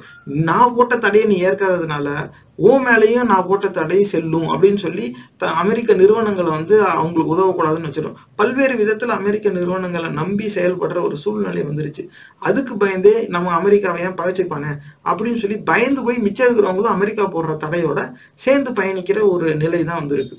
இத்தனை நாடுகள் மேல போட்டிருக்காங்க. உங்க கவனத்துக்கு நான் கொண்டு வர விரும்புறது எடுத்துக்காட்டா இந்த வெனிசுவேலா அப்படிங்கிற நாடு. அந்த வெனிசுவேலாங்கிறது பாருங்க, அந்த இதே home.treasury.gov, இது அமெரிக்கா அரசாங்கம் நடத்துற இணையதளம் தான், அதான் சோர்ஸ். அதுல 2015 இருந்து 19 எத்தனை தடை போட்டிருக்கான் பாருங்க. Blocking property of the government of Venezuela, August 5, 2019. Taking additional steps to address the national emergency with respect to Venezuela, January 25, 2019. Blocking property of additional persons contributing to the situation in Venezuela, November 1, 2018. Prohibiting certain additional transactions with respect to Venezuela, May 21, 2018. Taking additional steps to address the situation in Venezuela, March 19, 2018. imposing additional sanctions with respect to situation in Venezuela, August 24, 2017, blocking property and suspending entry of certain persons contributing to the situation in Venezuela, March 8, 2015. இப்போ 2015 19 7 வகையான ஒரு தடைக்கான ஆணை போட்டிருக்கான். ஏன் இப்படிலாம் ஒரு பொருளாதாரமும் இருக்கு, சட்ட ஒழுங்கு சார்பாகவும் இந்த தடையெல்லாம் போடுறான்? அப்படி என்னடா ஆச்சு அப்படின்னாக்க ஒரு நாட்டுக்கும் வச்சிருக்கான். இந்த மாதிரி இருக்க அந்த எத்தனை லைசன்ஸ், வெனிசுவேலா ஜெனரல் லைசன்ஸ், அமெரிக்க நிறுவனங்கள்ல எப்படி கட்டுப்பாடு, நீ வெனிசுவேலால போய் விற்கணும்னா இதுல ஏதாவது ஒரு லைசன்ஸ் நீ வாங்கியிருந்தாதான் நீ போய் விற்க முடியும். இந்த லைசன்ஸ் எதுவுமே எல்லாம் உன்னால் விற்க முடியாது. எந்த அளவு கட்டுப்படுத்தி வச்சிருக்கான் பாருங்க. அப்ப நான் உனக்கு உதவ மாட்டேன் அப்படிங்கிற எண்ணத்தை அவன் அமல்படுத்தி வச்சிருக்கான் வெளிப்படையா, எதுவும் மறைச்செல்லாம் செய்யல, அதை பொது வழியிலையும் விட்டுருக்கான். அப்படி என்னடா ஆச்சு? ஒரு குறிப்பிட்ட அப்படி ஒரு எக்ஸிக்யூட்டிவ் ஆர்டர் அப்படின்னு சொல்லலாம். இதெல்லாம் இப்ப நம்ம பார்த்ததெல்லாம் அந்த எக்ஸிக்யூட்டிவ் ஆர்டர் என்னன்னாக்கா, அமெரிக்க ஜனாதிபதி நான் பார்த்துட்டேன், எனக்கு இது பிடிக்கல, அவன் உடனே மாத்து அப்படின்னு சொல்லுவாங்கல்ல, அந்த மாதிரி அவரா ஒரு முடிவு எடுத்து பண்றது. அந்த எக்ஸிக்யூட்டிவ் ஆர்டர் ஒன்று எடுத்துக்காட்டுக்கு ஆகஸ்ட் 5, 2019 யாரு, ட்ரம்ப், அந்த முக்காபையை தான் இந்த எக்ஸிக்யூட்டிவ் ஆர்டர் போட்டிருக்கான். எப்படி கண்டிஷன் அதுல இருக்குங்கிறத பாருங்க. ஒரு எடுத்துக்காட்டுக்கு தான் இது. All property and interest in property that are in the United States that hereafter come within the United States or that are or hereafter come within the possession or control of any United States person of the following persons are blocked and may not be transferred, paid, exported, withdrawn and otherwise dealt in. Any person determined by the Secretary of the Treasury in consultation with the Secretary of State. இப்படி சொல்லி வச்சிருக்க. அதாவது Venezuela நாட்டை சேர்ந்தவங்க யாரா, தனி நபரா இருக்கலாம், நிறுவனமா இருக்கலாம், எப்படி வேணாலும் இருக்கலாம், உன்னுடைய முதலீடோ எதா இருந்தாலும் சரி, பொருளாதார அடிப்படையில் அது என்ன இன்ஸ்ட்ருமெண்டா இருந்தாலும் சரி, நிறுவனமா இருக்கலாம், அமெரிக்க நிறுவனத்துல உங்க முதலீடா இருக்கலாம், அது எல்லாமே ஃப்ரோசன். நீ எதெல்லாம் நீ அமெரிக்கால போட்டு வச்சிருக்கியோ இனி அது உனக்கு வராது, இது அமெரிக்காவிலேயே தான் இருக்கும், முடிஞ்சு போச்சு. அப்ப வா என் நாட்டுக்கு முதலீடு பண்ணுன்னு தானே நீ கதவை திறந்த, உன்னை நம்பி தானே அவன் முதலீடு போட்டான். உனக்கு அந்த நாட்டு அரசாங்கத்தோட 1000 பிரச்சனை இருக்கலாம், அது வேற விஷயம், அது நீ அந்த அரசாங்கத்தோட பேசிக்கணும். அப்படி ஒத்து வரலனாக்க இந்த நிபந்தனைக்கு ஒத்து வரும் வகையில நாங்க இந்த தற்காலிக நீங்க தடை போட்டு வச்சிருப்போம் அப்படின்னு சொன்னா பரவாயில்ல. நீ இனிமே எல்லாமே ஃப்ரீஸ் பண்ணிட்டோம், நாங்க இனி எதுவுமே உனக்கு கிடையாது அப்படின்னாக்க உன்னை நம்பி உன் நாட்டுக்குள்ள கொண்டாந்து முதலீடு போட்டதுதான் அவன் செஞ்ச தப்பா? இந்த கேள்வி வருதா இல்லையா? அவன் நம்பி வந்துட்டான். ஏன்னா உன்னோட சின்ன நாடு, உன் அளவுக்கு அவன்கிட்டலாம் பணம் பலம் கிடையாது. உன்கிட்ட முதலீடு போட்டா 2 ரூபா பார்க்கலாமேன்னு சொல்லி போட்டான். உனக்கு ஏதோ கோபம், உடனே நீ இனிமே நீ இங்க போட்ட முதலீடெல்லாம் நான் தரவே மாட்டேன்னா இது புடிச்சு வச்சுக்கிட்டு கொடுக்காம, இது ஒரு வகையான பொருளாதார ரீதியில ஒரு வகையான ரவுடித்தனம். இது ஏன் அந்த மாதிரி செய்யணும்? அரசாங்கத்துடைய முதலீடா இருந்தா கூட பரவாயில்ல, தனிநபர்களையும் சேர்த்தே அவன் போடுறான். அப்ப வெனிசுவேலா நாட்டை சேர்ந்தவன் போறா, எவன்லாம் யூஎஸ்ல இன்வெஸ்ட் பண்ணணும் முடிஞ்சான். அப்படி என்னடா பிரச்சனை அப்படின்னு பார்த்தா அங்கே ஏதோ ஒரு சம்பவம் நடந்திருக்கு. அது என்னன்னு பாருங்க. இது 2014 டிசம்பர் 19 அந்த செய்தி அசோசியேட்டட் பிரஸ்ல இருக்கு. Obama signs bill to sanction Venezuelan officials. ட்ரம்ப்னு இல்லை, ஒபாமா காலத்துல இதே தான் நடந்திருக்கு. அதுல வாசிக்கிறேன் கேளுங்க. Last summer the State Department imposed a travel ban on Venezuelan officials who are accused of abuses during street protests that left dozens of people dead. அப்ப டிராவல் பேன் ஒபாமா காலத்துல இந்த தடை ஒரு பயணிகளுக்கான தடை. அப்போ ஒரு சிலர் எங்க நாட்டுக்குள்ள வரக்கூடாது அப்படின்னு சொல்லி ஒரு தடை போடுறாங்க.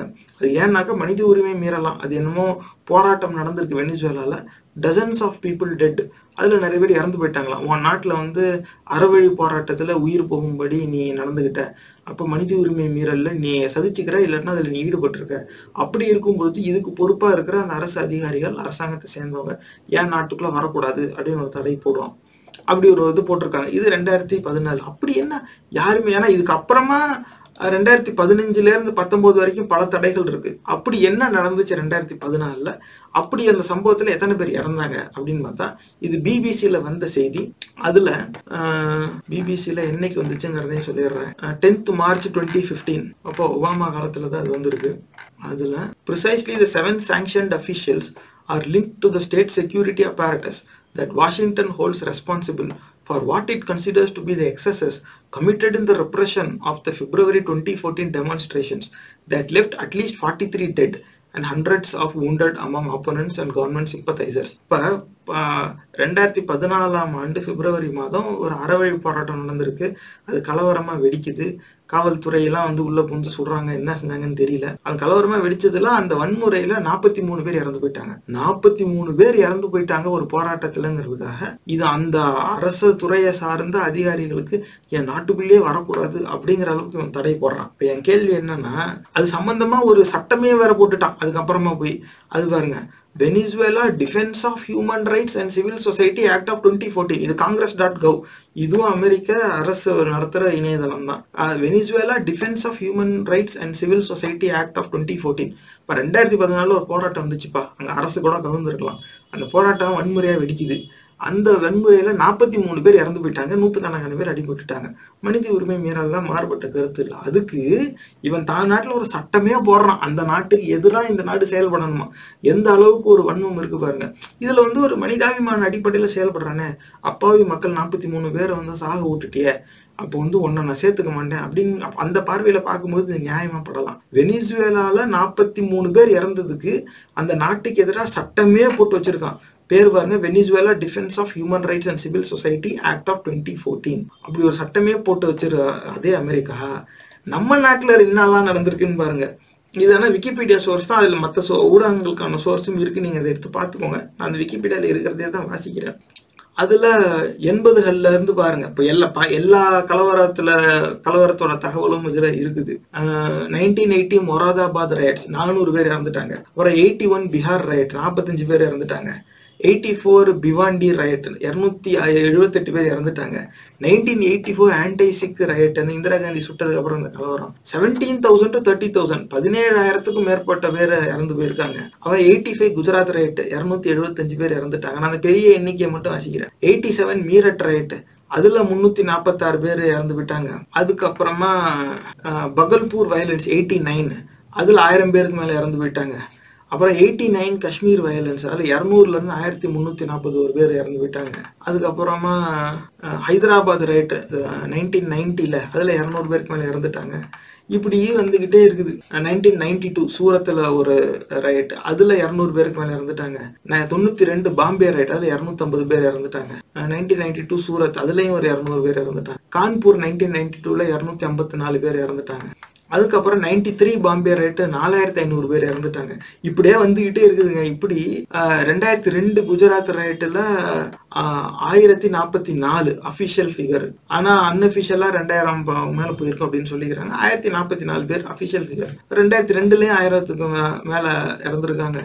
இப்படி பல ரைட்டு போயிட்டு தான் இருக்கு. அப்ப ஒரு சம்பவத்துல 43 பேர் வெனிசுவேலா நாட்டுல இறந்ததுக்கு அந்த நாட்டுடைய அந்த பேரை நான் திருப்பி வாசிக்க பாருங்க, defence of human rights and civil society, மனித உரிமைக்காக வந்து அத மனித உரிமை பாதுகாப்புக்காக அமெரிக்க அரசாங்கம் அவன் நாட்டுல ஒரு சட்டம் போடுறான்.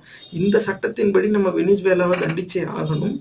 ஏன்னாக்கா வெனிசுவேலா நாட்டுல அப்பாவிகள் மரணத்துக்கு அந்த நாட்டுடைய அரசாங்கம் காரணம் ஆயிடுச்சு. எது 43 பேர் இறந்ததுக்கு. இப்ப இது வரைக்கும் நான் வாசிச்சதுல பாருங்க 200க்கு கம்மியானதை நான் வாசிக்கல. ஆயிரக்கணக்கான பேர் இங்க இறந்திருக்காங்க கலவரத்துல. அப்ப இத்தனை ஆண்டு காலமா பல ஆயிரம் பேரை கலவரத்துல இந்த மாதிரியான வன்முறையில சாக விட்டு வேடிக்கை பார்த்திருக்கேன். நம்ம நாட்டுக்கு எதிராக ஏன் அவன் எந்த சட்டமும் போடல? இடையில ஒரு வாட்டி அறிவிச்சான், அது ஒரு விஷயம், உங்க நாட்டு பிரதமர் வரக்கூடாதுன்னு.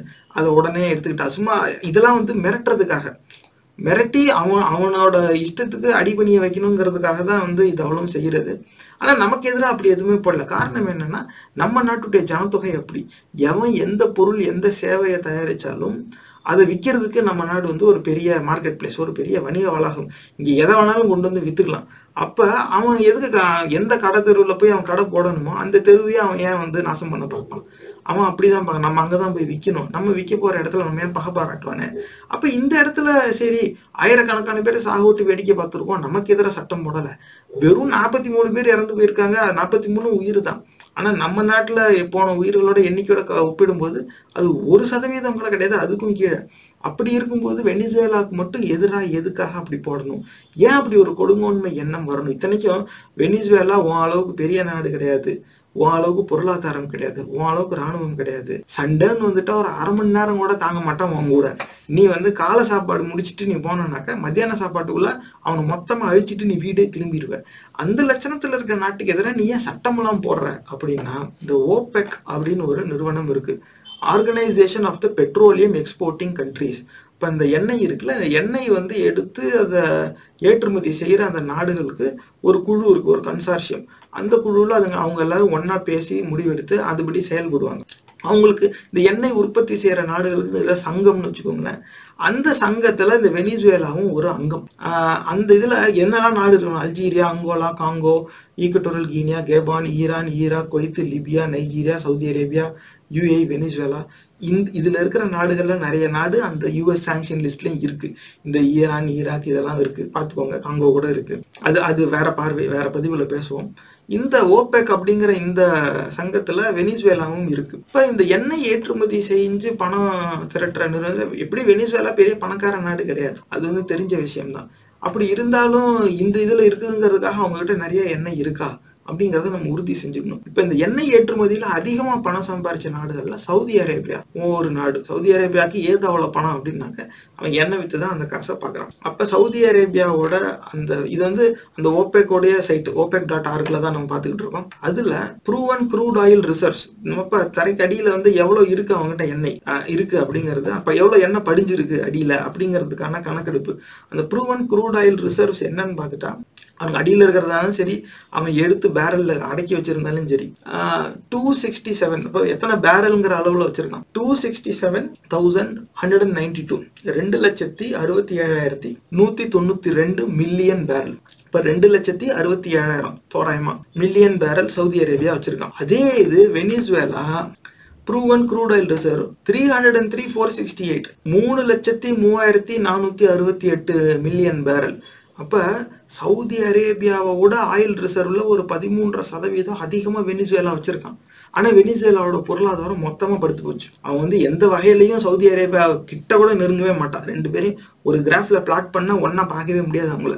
அவன் 1 கோடியில இருக்கான், இவன் 1 கோடியில இருக்கான். ஆனா சவுதி அரேபியாவோட அதிக ஆயில் ரிசர்வ் வச்சுக்கிட்டு இருக்கான். எந்த ஆயில் ரிசர்வ் இருக்கிறதுனால சவுதி அரேபியா பணக்காரனா இருக்கானோ, அதே ஆயில் ரிசர்வை சவுதி அரேபியாவோட அதிகமா வச்சிருந்து ஏழையா தத்தரிச்சிட்டு இருக்க நாடு வெனிசுவேலா. இதை எப்படி பார்க்கணும்னா, இன்னொரு சவுதி அரேபியா உருவாயிடக்கூடாதுங்கிறதுக்காகவே இவனை மட்டம் தட்டி வைக்கிறதுக்காகவே அமெரிக்கா அப்படி செயல்படுது. இதுதான் அதுல உண்மை. இது இன்னும் வெனிசுவேலா மேலேயும் ஒரு குறை இருக்கு. அது மனித உரிமை மீறல்ங்கிறது வேற தலைப்புன்னு வச்சுக்கோங்க. இந்த எண்ணெய் சம்பந்தத்துல ஒட்டு மொத்தமா ஏற்றுமதியை நம்பிய ஒரு நாட்டுடைய பொருளாதாரத்தை வடிவமைச்சிடக்கூடாது. நம்மகிட்ட என்ன நகையா இருக்கு, நம்ம எதா இருந்தாலும் எண்ணெய் வித்துக்கலாம், அந்த வித்து வர காசுல நம்ம எல்லாத்தையும் வாங்கிக்கலாம் அப்படின்னு நினைச்சிடக்கூடாது. இது எல்லாருக்கும் பொருந்தாது. சவுதி அரேபியா பொழைச்சுக்கிட்டான், அவன் அப்படிதான் இன்னைக்கும் பொழைச்சிக்கிட்டு இருக்கான். ஆனா அவனுக்கும் தெரிஞ்சிருச்சு அதை நம்பியே வாழ முடியாதுன்னு. அதனால அவன் வந்து தற்சார்பு பொருளாதாரத்துக்கு மெல்ல மெல்ல நகர ஆரம்பிச்சிட்டான். அவன் எண்ணெயில இருந்து வர பணத்தை அதுல முதலீடு பண்ணி தனக்கான வசதி ஏற்படுத்த முயற்சி செய்ய ஆரம்பிச்சிட்டான். ஆனா அவன் அன்னைக்கு கால சூழல் அப்படி எல்லாரும் சவுதி அரேபியா நம்பி இருந்தாங்க. அவன் வித்தான், அவன் பணம் பார்த்தான். அதுக்காகவே ஒருத்தன் பார்த்தாங்கிறதுக்காக எல்லாரும் எண்ணெயை வித்து பெரிய பணக்காரன் ஆயிரலாம் அப்படிங்கிறது உண்மை கிடையாது. வெனிசுவேலாவுடைய ஆட்சியாளர்கள் அப்படி ஒரு முட்டாள்தனமான முடிவை ஒரு காலகட்டத்துல எடுத்தாங்க. அதனால வந்து பல மடங்கு அவங்க பொருளாதாரம் வளர்ந்துச்சு ஒரு காலத்துல.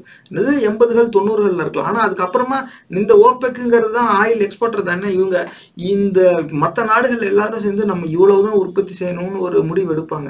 ஆனா எவனுமே அந்த முடிவை கடைபிடிக்க மாட்டான். ஏன்னா எல்லாருக்கும் அவன் வியாபாரம் முக்கியம். நான் ஏன் கம்மியா செய்யணும், என்னால அதிகமா உற்பத்தி செய்ய முடிஞ்சா நான் அதிகமா வித்து நான் அதிகமா காசு ஆக்குவேன். அப்ப அதிக உற்பத்தி வரும்பொழுது அந்த போட்டியின் காரணமா விலை குறையும். அப்படி வந்து அதிக உற்பத்தி செய்ய போய் விலை குறைஞ்சு இவங்க வந்து எண்ணெய் வித்தாதான் அந்த காசுலதான் நாடே நடக்கும்னு இங்க வெனிசுவேலாவோட பொருளாதாரத்தை கட்டமைச்சிட்டாங்க. அப்ப என்ன ஆயிடுச்சு, எண்ணெயோட விலை வீழ்ச்சி அடைஞ்சது, இவங்க பொருளாதாரமும் விழுந்து போச்சு. அது மூலமா அவங்க நாட்டுக்குள்ள உள்நாட்டு பிரச்சனை வந்து பல தடவை ஆட்சிகள் கலைஞ்சு, இதுக்கிடையில அமெரிக்கா உள்ள வந்து இதுதான் சாக்குன்னு சொல்லி உள்ள பூந்து தனக்கு வேண்டி, அதாவது அமெரிக்காவுக்கு எதிராக எந்த முடிவும் எடுக்காத நிலையில வெனிசுவேலா இருக்கணும் அப்படிங்கிறது அமெரிக்காவுடைய விருப்பம். அப்ப தனக்கு வேண்டியவன் யார் இருக்கானோ அவனுக்கு உதவுறது, அவனுடைய எதிரியை வீழ்த்துறதுக்கு எப்படிலாம் உதவ முடியுமோ உதவுறது. அவன் ஆட்சிக்கு வந்துட்டா அவன் அமெரிக்காவுக்கு ஏத்தாப்புல அமெரிக்க நிறுவனங்களுக்கு ஒப்பந்தம், அமெரிக்காவுக்கு எதிரான எந்த முடிவும் எடுக்கிறது இல்லை. அப்ப அதிகமா எண்ணெய் உற்பத்தி செய்ய ஆரம்பிச்சிட்டாங்க. ஏற்கனவே அமெரிக்கானால சவுதி அரேபியாவை ஒட்டுமொத்தமா கட்டுப்பாட்டுல வைக்க முடியாது. ஏன்னா பெரிய எண்ணெயில அதிக பொருளாதாரம் பார்த்த நாடுகள்ல சவுதி அரேபியா ஒண்ணு. எந்த அளவுக்கு சவுதி அரேபியா மற்ற நாடுகளை நம்பி இருக்கோ அந்த அளவுக்கு மற்ற நாடுகளும் சவுதி அரேபியாவை நம்பி தான் இருக்கு. அது அமெரிக்காவும் ஒண்ணு. போன சில ஆண்டுகள்ல அமெரிக்கா வந்து நம்ம சவுதி அரேபியாவே நம்பி இருக்கக்கூடாதுன்னு அவனே அவனோட ஆயில் எடுக்க ஆரம்பிச்சிட்டான். அது வேற கதை. இருந்தாலும் 100% சவுதி அரேபியாவை ஆதிக்கம் செய்ய முடியாத ஒரு நிலையில தான் அமெரிக்கா இருக்கான். அப்ப அவனுக்கு ஒரு ஒரு இது இருக்கா, ஒரு பாடம் வந்து அவன் ஏற்கனவே கத்துக்கிட்டான். சவுதி அரேபியான்னு ஒன்று வந்துருச்சு. அதிக எண்ணெய் வச்சிருக்கிறதுனாலே நம்மளால அவன் தலைமையில ஏறி உட்காந்து குதிரை ஓட்ட முடியல. ஆனா இவன் வந்து அவனோட அதிக ஆயில் ரிசர்வ் வச்சிருக்கான். இவனை வளர விட்டுட்டா இன்னொரு சவுதி அரேபியா வந்த மாதிரி ஆகி போயிடும். இவன் நம்ம கிட்ட வேற இருக்கிறான். இவனை வளர விட்டா நமக்கு இன்னும் பிரச்சனைங்கிறதுனால இவனை அடக்கி வைக்கணுங்கிறதுக்காகவே இந்த மாதிரியான ஒரு செயல்பாடுகள் இருக்கு. இதுதான் வந்து உண்மை. ஏன்னா சவுதி அரேபியாவோட அதிக ஆயில் ரிசர்வ். இதுல இன்னொரு பார்வையும் இருக்கு. எந்த வகையா அந்த ஆயில் தரைக்கடியில இருக்கோ அதுக்கு ஏத்தாப்புல அதோட உற்பத்தி செலவுகள் வரும். நேர ஆயில்பாங்க, இன்னும் ஆயில் கேக்கும்பாங்க. இப்படிலாம் பல்வேறு வகையா இருக்கும். எந்த திடத்துல இருக்கோ. இப்போ ஒரு சில வகையான எண்ணெயை தரையில இருந்து எடுத்துட்டு அதை அப்படியே விற்க முடியாது. அதை வந்து ப்ராசஸ் பண்ணி தான் விற்கணும். அப்படி இருக்கும்போது அதுக்கு நேரமும் செலவும் அதிகமாகும். அதை கம்மி விலையில விற்க முடியாது அதுல இருந்து வர எண்ணெயை. அப்படி அந்த பார்வையில பார்க்கும்பொழுதும் வெனிசுவேலாவுக்கு ஒரு அது நல்லதுன்னு சொல்ல முடியாது, அது கெட்டது தான். ஆனால் என்ன இருந்தாலும் சவுதி அரேபியாவோட அதிக ஆயில் ரிசர்வ் வச்சிருந்தோம். இன்னைக்கும் பிச்சை எடுக்கிற நிலையில தான் அந்த நாடு இருக்கு. அப்படி இருக்கும்போது அதனாலதான் இவன் இந்த மாதிரி யாருமே வெனிசுவேலாவோட எந்த பழக்கமும் வச்சுக்க கூடாது அப்படின்னு சொல்லி தான் இவன் செய்யறான். இப்ப நம்ம பார்த்தோம் எந்த அளவுக்கு அவன் அந்த எக்ஸிக்யூட்டிவ் ஆர்டர் மூலமா அதை போடுறான்னு. அப்ப இப்படி வந்து வெனிசுவேலாவோட வந்து யாருமே எந்த பழக்கமும் வச்சுக்க கூடாது அப்படிங்கிற ஒரு சூழ்நிலை. இப்போ வெனிசுவேலா மேல சாங்ஷன் அமெரிக்கா போட்டு வச்சிட்டாங்கன்னா மற்ற இருக்க நாடுகள் வந்து வெனிசுவேலாவோட போய் நட்புறவு பாராட்டிட முடியாது. அப்படி பாராட்டிட்டா அமெரிக்கா வந்து அந்த நாடு மேலேயும் ஏதாவது ஒரு தடை உத்தரவு போட்டுருவான். அதுக்கு பயந்துகிட்டே எல்லாரும் வெனிசுவேலா விட்டு எட்ட நிக்கிறாங்க. இப்ப வெனிசுவேலாக்கு ஏது காசு? அவன் எண்ணெயை வித்தாதான் வர முடியும். அவன்கிட்ட விற்கிறதுக்குன்னு இருக்குது. அதான் இன்னும் சிலது இருக்கு. ஆனா எல்லாம் கனிம வளங்கள் தான். அவன் வளத்தை வித்துதான் வந்து சாப்பிடணுங்கிற நிலைக்கு போயிட்டான். அது அவன் எடுத்த தவறான ஒரு முடிவு. ஆனா விற்கிறதுக்கு வந்து அவனுக்கு கஸ்டமர் வேணுமே. யாரும் வந்து வாங்க மாட்டேங்கிறாங்க.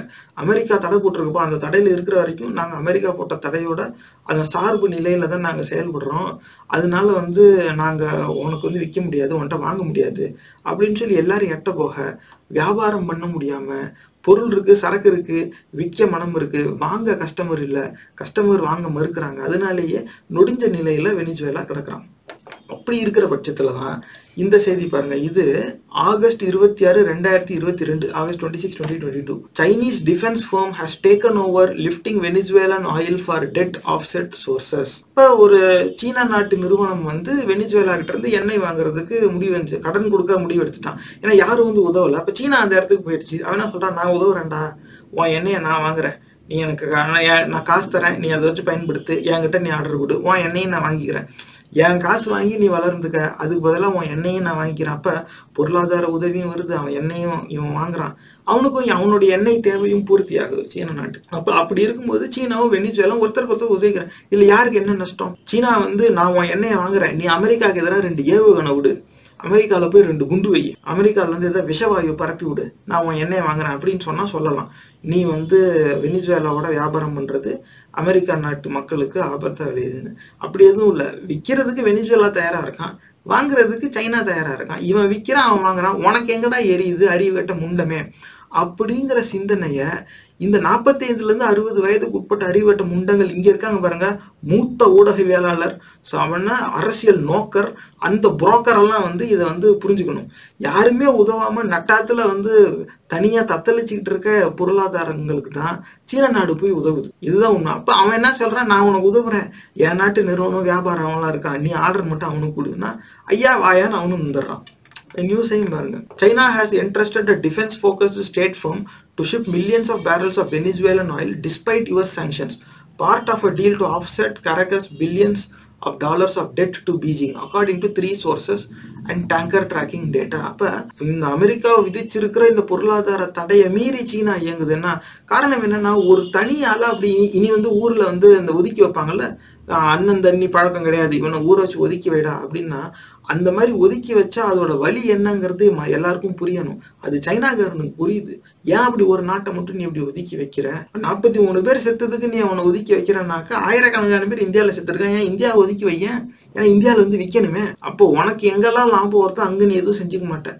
உனக்கு எங்கே எந்த லாபமும் வரலையோ அவனை நீ எப்படி வேணாலும் ஏறி மிதிப்பனா, அதை நான் அனுமதிக்க மாட்டேன். நீ யாரை ஒதுக்கி வைக்கிறியோ, நீ ஒதுக்கி வைக்கிறதுனால மற்றவங்க எல்லாரும் யாருக்கு உதவ மறுக்கிறாங்களோ அவங்களுக்கு நான் போய் உதவுவேன்னு சைனா ஒரு முடிவு எடுக்கிறான். என்ன இது மூலமா பொருளாதார அடிப்படையில வந்து வெனிசுவேலா சைனாவுக்கு அடிமையாகுதானா, அதுவும் ஒரு பார்வை தான், அதை நான் மறுக்க மாட்டேன். ஆனா இதுல வந்து வெனிசுவேலாக்கு என்ன நஷ்டம்? யாருமே வந்து என்ன வாங்கல, சைனாக்காரன் வாங்குறான். யாருமே வெனிசுவேலாவுக்கு கடன் கொடுக்கல, சைனாக்காரன் கடன் கொடுக்குறான். எப்ப இதுக்கு மேல வேற என்ன வேணும்? ஒண்ணு நீ கொடு, ஒண்ணு அப்படி இல்லாட்டினாக்க எவன் கொடுக்குறானோ அவனை கொடுக்க விடு. நீயும் செய்ய மாட்ட, மற்றவனே செய்ய விட மாட்டேன்னா உன் நோக்கம் என்ன? அறிவு இருக்கா உனக்கு? ஏன் வெனிசுவேலா மக்கள் மட்டும் சாப்பிடவே கூடாதா? வெனிசுவேலா மக்களுக்கெல்லாம் பசிக்காதா? அந்த நாட்டு பொருளாதாரம்லாம் வளரவே கூடாது. அங்கே மொத்தமாக இதாகி சூப்பர் மார்க்கெட்டில் பொதுமக்கள் போய் சோத்துக்கு கலவரம் நிலைக்கு வந்துருச்சு. அந்த அளவுக்கு அவங்க வந்து பின்தங்கி போயிட்டாங்க ஏற்கனவே. அதுலேருந்து மீண்டு வர்றதுக்கு அவங்களுக்கு உலக நாடுகள் உதவி செய்யணும். அவங்களும் மனுஷங்க தானே. ஆனால் உலக நாடுகள் உதவி செய்ய ஏன் மறுக்குது? அமெரிக்கா ஒரு பொருளாதார தடை போட்டிருக்குங்கிறதுனால மறுக்குது. அப்போ அமெரிக்கா வந்து ஏன் பொருளாதார தடை போடுது? வெனிசுவேலா கிட்ட அவ்வளோ எண்ணெய் இருக்கு. இவன் பாட்டுக்கு எண்ணெய் எடுத்து விற்க ஆரம்பிச்சான்னா அதிகமாக உற்பத்தி செஞ்சு இன்னும் விலை வந்து வீழ்ச்சி ஆகும். அது வேறு விஷயம். ஆனால் அவனுடைய பொருளாதாரம் வளரும். தென் அமெரிக்காவில் இன்னொரு சவுதி அரேபியா உருவாகிறதுக்கான வாய்ப்பு இருக்கு. ஏன்னா சவுதி அரேபியாவோட அதிக ஆயில் ரிசர்வ் இவன் வச்சிருக்கான்.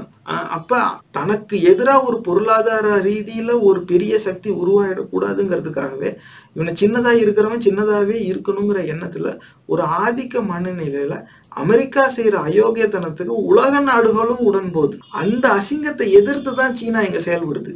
இத அமெரிக்கா வந்து என்ன, ஏன் அமெரிக்காவுக்கு சீனா பிடிக்காம தான் இருக்கும். அப்போ சீனா இப்படி பண்றான், சீனா இப்படி பண்றான் அவன் சொல்லிட்டு போறான். சரி, இங்க இருக்கிற அறிவுட்ட முண்டங்கள் உங்களுக்கு எங்கடா போச்சு? ஒரு சூடு சோறனை வேண்டாம், படிச்சவங்க தானே, நீங்க சோறு தானே திங்கிறீங்க.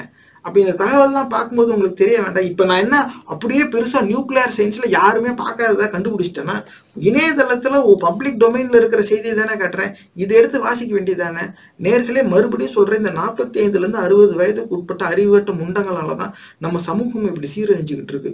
அதுவும் குறிப்பாக இந்த மூத்த ஊடகவியலாளர் இப்படிலாம் சொல்லிட்டு அரசியல் நோக்கருங்கிற பேரில் அப்படியே பெருசாக ஜியோ பொலிட்டிக்ஸ்லேயே அப்படியே கரைச்சி குடிச்சு இவங்க அதிலே தின்னு கொட்டை மாரி வந்து இப்படி சைனா அப்படி பண்ணுறான், சைனாவால் இப்படி ஒரு ஆபத்து, சைனா போர்க்கப்பல் அங்கே வருது, இப்படி பண்ணுது, சவுத் சைனா சீல அப்படி பண்ணிட்டு இருக்கான்.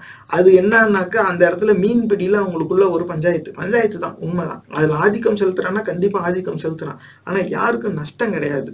அவன் என்ன பண்றான், அங்கங்க போய் திட்டா தீவு மாதிரி செஞ்சுட்டு இந்த தீவுல இருந்து இத்தனை நாட்டிகள் மைல் என்னுடைய கரைக்குள்ள வரும், அதனால அந்த இடத்துல மீன்பிடி நான் பிடிப்பேன் அப்படின்னு சொல்லி அவன் பிடிக்கிறான். அவ்வளவுதான்.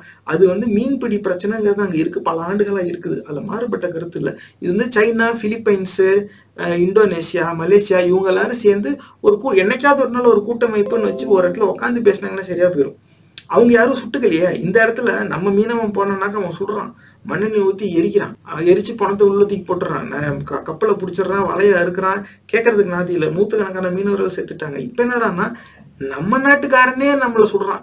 அப்படி இருக்கும்போது நம்ம ஏன் இப்படி ஒரு ஒவ்வாத ஒன்றியத்துல இருக்கோம்னு நமக்கு ஒன்றும் புரியல. ஏன் நமக்கு மட்டும் சொரணையே வரக்கூடாதா அப்படிங்கிற கேள்விதான் எழுது. ஆனா இங்க இருக்க மாதிரி அங்க யாரும் சுட்டுக்கல. அங்க வந்து பிளாக்கேட் வைக்கிறான்.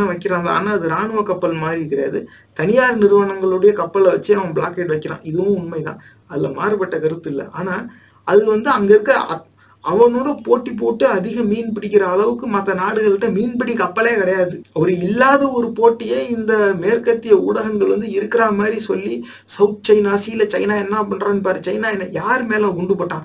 யார் மேலேயும் குண்டு போடல. யாராவது, அதாவது பிலிப்பைன்ஸ் நாட்டிலேருந்து வந்து மீன் பிடிச்சா அந்த படகு வந்து அவன் ஏதாவது பண்றான்னா சுடுறான்னா, அப்படி தகவல் இருந்தா சொல்லுங்க, நம்ம அதையும் பத்தி பேசிடுவோம். அது வேறு விஷயம். அப்படிலாம் எதுவும் கிடையாது. இலங்கை ராணுவம் நம்மளை சுட்டுக்கிட்டு இருக்கான், இதை பத்தி எவனும் கேட்கறதுக்கு வக்கு இல்லை. ஆனா அங்க இவன் எதுவும் பண்ணல. மற்றவங்களோட இவங்க ஒரு ஆதிக்கம் செலுத்தி மீன்பிடி செய்யறான். அதுல மாறுபட்ட கருத்து கிடையாது. ஆனா இவன்ட்ட அத்தனை கப்பல் இருக்கு, இவன் போய் பிடிக்கிறான்.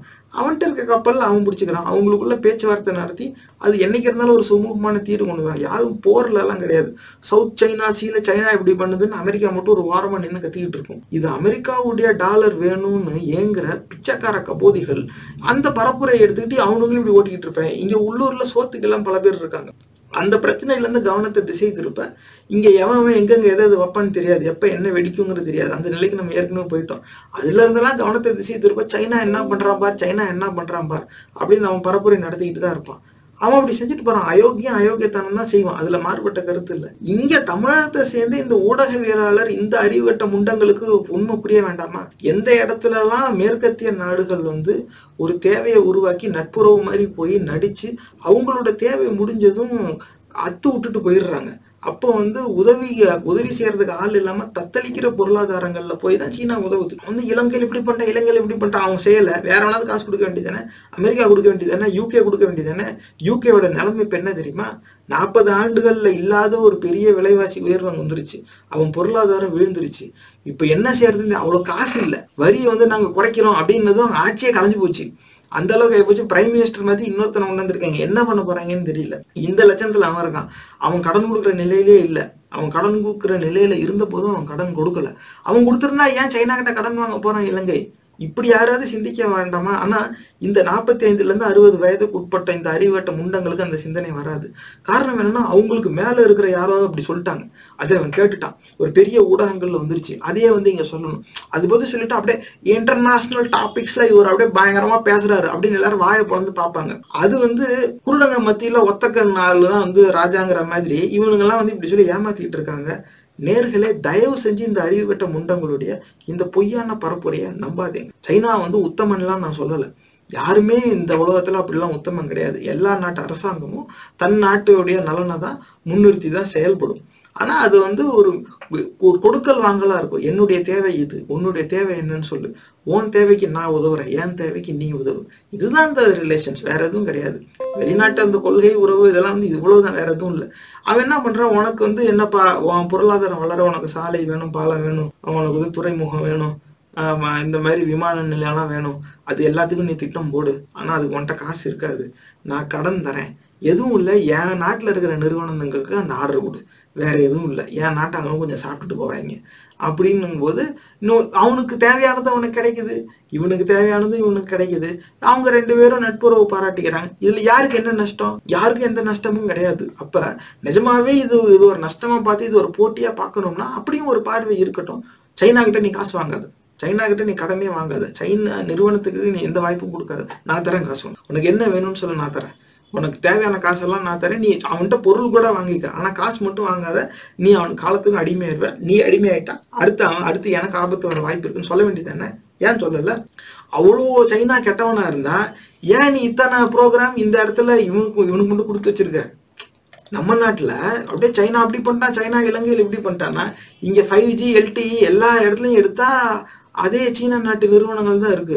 அதுல எந்த நிறுவனத்துடைய செயலியே அவன் தடை செய்யறானோ அந்த நிறுவனம் இங்க பல நிறுவனங்கள்ல முதலீட்டாளரா இருக்கான். 40%, 10% பெரிய அளவுல வச்சிருக்கான். இங்க இருக்கிற நிறுவனங்களுக்கே அவன் தான் ஓனரா இருக்கான். இப்போ மொத்த நாட்டையும் சைனா கிட்ட நீ ஒரு பக்கம் வித்துப்பிட்டு சைனா இப்படி பண்றா, சைனா இப்படி பண்றான்னா எங்கேயோ பண்றதுக்கெல்லாம் ஏன்டா நீ கவனத்தை திசை திருப்புறீங்க அப்படின்னு மதவெறி கூட்டத்தை பார்த்து கேட்க வேண்டிய இடத்துல இந்த ஊடகவியலாளர், அரசியல் நோக்கர், மூத்த ஊடகவியலாளர், இந்த அறிவட்ட முண்டங்கள், குறிப்பா 45 60 வயதுக்கு உட்பட்டவங்க, ஏன்னா இந்த சீனியர்ஸ் தான் இந்த அளவுக்கு மோசமா நடந்துக்கிறாங்க. ஒண்ணு அவங்க அறிவை சரியா பயன்படுத்தணும். அப்படி அறிவு இல்லைனாக்க பார்த்து தெரிஞ்சுக்கணும். அதுக்கப்புறமா இது நாணயத்துக்கு இரு பக்கத்தையும் சொல்லணும். அது இல்லாம எங்கேயோ பெரிய ஊடகங்கள்ல வந்துருச்சுங்கிறதுக்காக நீங்களும் அதே செய்யறது, அதை இந்த யூடியூப் சேனல்லையும் இவங்க போட்டு பேசி விட்டுறது, அது எல்லாரும் போய் பார்த்துக்கிட்டு இருக்காங்க. சைனா எப்படி பண்றான், சைனா அங்க வந்துருது, சைனா போர்க்கப்பலை கொண்டாந்து நிறுத்திடுவான், போர்க்கப்பலை கொண்டாந்து நிறுத்திடுறான். சரி, அதுக்கப்புறம் என்ன செய்வான்? எவன்டா பாத்தீங்க? எவன்கிட்ட சண்டை போடுறதுக்கு காசு இருக்கு? அந்த போர்க்கப்பல் ஆபரேட் பண்றதுக்கான காஸ்ட் என்னன்னு தெரியுமா? அவ்வளவு வச்சுக்கிட்டு நம்மளோட சண்டை போடுறதா அவனுக்கு வேலை. 1 மணி நேரத்துல நம்ம மேல குறுக்க நெடுக்க நடந்துருவான். அவன் அப்படிப்பட்ட ராணுவத்தை வச்சுக்கிட்டு இருக்கான். நம்மளோடய அவன் சண்டை போட வருவான். நமக்குன்னு இருக்கிறது வாய் பேசாத பாகிஸ்தான். அதுக்கிட்ட அப்பப்ப நம்ம அப்படி ஒன்னு பாரு இப்படி பண்ணுறோம், அப்படியே 2-3 வாட்டி சண்டை போட்டு தோத்து வேற போயிருக்காங்க. நம்ம அளவுக்கு பெரிய பொருளாதாரமும் கிடையாது, நம்ம அளவுக்கு ராணுவமும் கிடையாது. வெளிநாட்டுகள் உதவி எல்லாம் வருது, அது வேற விஷயம். அது காரணம் என்னன்னாக்கா அந்த பக்கம் ஈரானோட அவங்க பார்டரை ஷேர் பண்றாங்க. அதனால அமெரிக்காவோட 3 மிலிட்டரி பேஸ் அங்க இருக்கு. அதனால அமெரிக்காவோட கை பாகிஸ்தான் தலைமையில கொஞ்சம் இருக்கதான் செய்யும். அது இப்போ சமீப காலத்துல பாகிஸ்தான்லயே நிறைய விமானம் இந்த டெவலப்மெண்ட்லாம் சைனாவோட ஒப்பந்தத்துல போயிட்டான். ஏன்னா அமெரிக்கா ஈரானுக்கு எதிரான ஒரு நோக்கு நிலையில மிலிட்டரி பேஸ் வச்சு பாகிஸ்தானுக்கு உதவி ஒரு காலத்துல செஞ்சுது, அத்து விட்டுட்டான். இப்ப பெருசா உதவி செய்ய மாட்டேங்கிறான். ஏன்னா பாகிஸ்தானுக்கு உதவி செஞ்சா இந்தியாவில் விற்கிறதுக்கு வாய்ப்பு வராதுங்கிறது அவனுக்கு தெரிஞ்சு போச்சு. இப்ப பாகிஸ்தான் என்ன பண்றான்? சரி, நீ இல்லைன்னா யாரும் சைனா வரான். இப்ப எங்கெல்லாம் அமெரிக்கா போன 15-20 ஆண்டுகளா உதவி செஞ்சதோ அங்க இருந்துல அந்த உதவியை அமெரிக்கா பின்வாங்கிட்டான். இப்போ எதுவும் கொடுக்க மாட்டேங்கிறான். இப்போ தேவை இருக்கு, இவன் கொடுக்க மாட்டேங்கிறான் வந்து சைனா வந்து இப்போ உனக்கு எவ்வளோப்பா தேவை நான் தரேங்கிறான். அவன் சைனாவோட சேர்ந்து பாகிஸ்தான் நிறைய உற்பத்தி செஞ்சுக்கிட்டு தான் இருக்கான். அதுலலாம் எந்த இதுவும் கிடையாது. இவ்வளவுதான் அதுல இருக்கே தவிர இங்க நம்ம சண்டை போடுறது கூட சத்தமா பேசலாம் அப்படின்னா கூட பாகிஸ்தான் ஒருத்தம் தான். வேற யாருக்கிட்டையும் நம்ம சத்தமா கூட பேச முடியாது. 1 மணி நேரத்துல மொத்தமா நம்ம சொல்லி முடிச்சு விடுவாங்க. இதுதான் வந்து உண்மை. அதே மாதிரி நம்மள முடிச்சும் அவனுக்கு பயன் இல்லை. அவன் கடைசியில் அவன் பொருளை எங்க கொண்டாந்து விற்கணும்? நம்ம நாட்டில் தானே கொண்டாந்து கொட்டணும். அட கஸ்டமரை கொண்டுட்டு யாருக்கிட்டடா நீ போய் வியாபாரம் பண்ணுவ? இதுதான் வந்து எல்லார் மனசுலயும் இருக்கிற ஒரு சிந்தனை. அதனால வந்து யாரும் போடுறோம் அப்படி போர்க்கப்பலை கொண்டாந்து அப்படி இலங்கை துறைமுகத்தில் நிறுத்திட்டா எப்படி இங்க தமிழக துறைமுகம் வந்து அப்படி 2ஆ பொழந்து முங்கிருமா? அப்படிலாம் கிடையாது. இங்க தனியார்கிட்ட துறைமுகம்னு கொடுத்துட்டு மீன்பிடி மக்களை வந்து பாதியா பிரிச்சு காசிமேடு மார்க்கெட்டை 2ஆக்கி பாதி போட்டு இங்க போ பாதி போட்டு அங்க போன்னு இங்க இருக்கிற அந்த சிறு குறு வியாபாரிகளோட வயிற்றுல அடிக்கிற அந்த அயோக்கியத்தனத்தை கேட்க வக்கில்ல. இலங்கை துறைமுகத்துல வந்து சீன ராணுவ கப்பல் அப்படியே நின்றுச்சுன்னா இங்க பெருசா அப்படியே பிரளயமே வந்துருமா? பிச்சைக்காரனாய் அடிப்படை அறிவு வேணாம். அந்த 45லேருந்து 60 வயதுக்கு உட்பட்ட அறிவட்ட முண்டங்கள் இப்படி பேசலாம் நேர்களே. 15லேருந்து 30 வயதுக்கு உட்பட்ட இளைஞர்கள் வருங்கால தலைவர்கள் இந்த நிகழ்ச்சியை கேட்குறீங்க பார்த்தீங்களா? நீங்க இதை நம்பி ஏமாறக்கூடாது. இப்போ சைனா வந்து பெரிய பொருளாதார ரீதியான ஆதிக்கம் செலுத்துதா? உண்மை, ஆதிக்கம் செலுத்துதுதான். ஆனா என்ன எண்ணத்துல செலுத்துது? எதனால அதுக்கான வாய்ப்பு வருது? யாரையும் அகற்றிட்டு யாரையும் தள்ளி விட்டுட்டு அது செய்யல. இதுக்கு முன்னாடி மேற்கத்திய நாடுகள் யாருக்கெல்லாம் நட்பு கரம் நீட்டி இருந்தாங்களோ பொருளாதார சூழ்நிலை மாறவும் தன்னுடைய தேவையை தீர்ந்து அந்த நட்பு கரத்தை அது பின்வாங்கிடுச்சு, பின்னெடுத்துருச்சு. இப்போ உதவுறதுக்கு ஆள் இல்லாம அந்த சிறிய நாடுகள், சிறிய பொருளாதாரங்கள் தத்தளிக்கும் பொழுது சீன பொருளாதாரம் போய் உதவுது. சீன பொருளாதாரத்துக்கும் தேவைன்னு ஒன்று இருக்குதுல்ல, நிறைய நிறுவனங்கள் இருக்குதுன்னா அவங்களுக்கும் வியாபாரம் ஓடணும்ல. அப்போ சீன அரசாங்கம் என்ன பண்ணுது? நான் உனக்கு கடன் தரேன், நீ உன்னுடைய அடிப்படை இன்ஃப்ராஸ்ட்ரக்சர் என்னெல்லாம் நீ செய்யணும் அந்த ப்ராஜெக்ட் எல்லாம் செய், என்ன ஒண்ணு என் நாட்டு நிறுவனத்துக்கு ஆர்டர் கொடு அப்படின்னு ஒரு அரசாங்கம் தன்னுடைய நாட்டு வணிகம் வந்து நல்லா இருக்கணும், தன்னுடைய நாட்டு நிறுவனங்கள் வந்து லாபத்துல செயல்படணுங்கிறதுக்காக மற்ற நாடுகளுக்கு போய் உதவி செஞ்சு அந்த உதவியின் மூலமா தன் நாட்டு நிறுவனங்களுக்கு வியாபாரம் தேடி கொடுக்குது. இதை விட ஒரு உயர்ந்த நிலையில ஒரு அரசாங்கம் செயல்படவே முடியாது. அறிவட்ட முண்டங்களா, இந்த உண்மையை விட்டுட்டு மற்றது எல்லாத்தையும் பார்க்காதீங்களா. இதை வந்து இளைஞர்கள் நீங்க புரிஞ்சுக்கணும். இல்லாட்டினாக்க இந்த 45 to 60 வயதுக்கு உட்பட்ட அறிவட்ட முண்டங்களுடைய இந்த பொய் பரப்புரைக்கு நீங்க ஏமாந்தீங்கன்னா இவனுங்க தான் கடைசியில நம்ம மூளையை மழுங்கடிக்க போறாங்க. இது இன்னும் ஒரு 15-20 ஆண்டுகள் அப்புறமா தான் எல்லாரும் ஒத்துக்குவாங்க. அதனால இப்போதைக்கு நீங்க யாரும் இதை ஒத்துக்க வேணாம். நான் மற்றதுல சொன்னதுதான் இப்பயும் சொல்லுவேன். நான் சொல்றேங்கிறதுக்காக நீங்க ஏற்காதீங்க, நீங்க நம்பாதீங்க. ஆனா உங்ககிட்ட நான் தரவுகளை காமிச்சிருக்கேன். இதே சைட்ல நீங்களும் போய் பாருங்க. உண்மை என்னன்னு நீங்க பார்த்து படிச்ச பிறகு சிந்திச்சு நீங்க ஒரு முடிவெடுங்க. இந்த ஊடகங்கள்ல சித்தரிக்கப்படுற அளவுக்கு சீனா கெட்டவன் கிடையாது. சிந்திச்சு பாருங்க.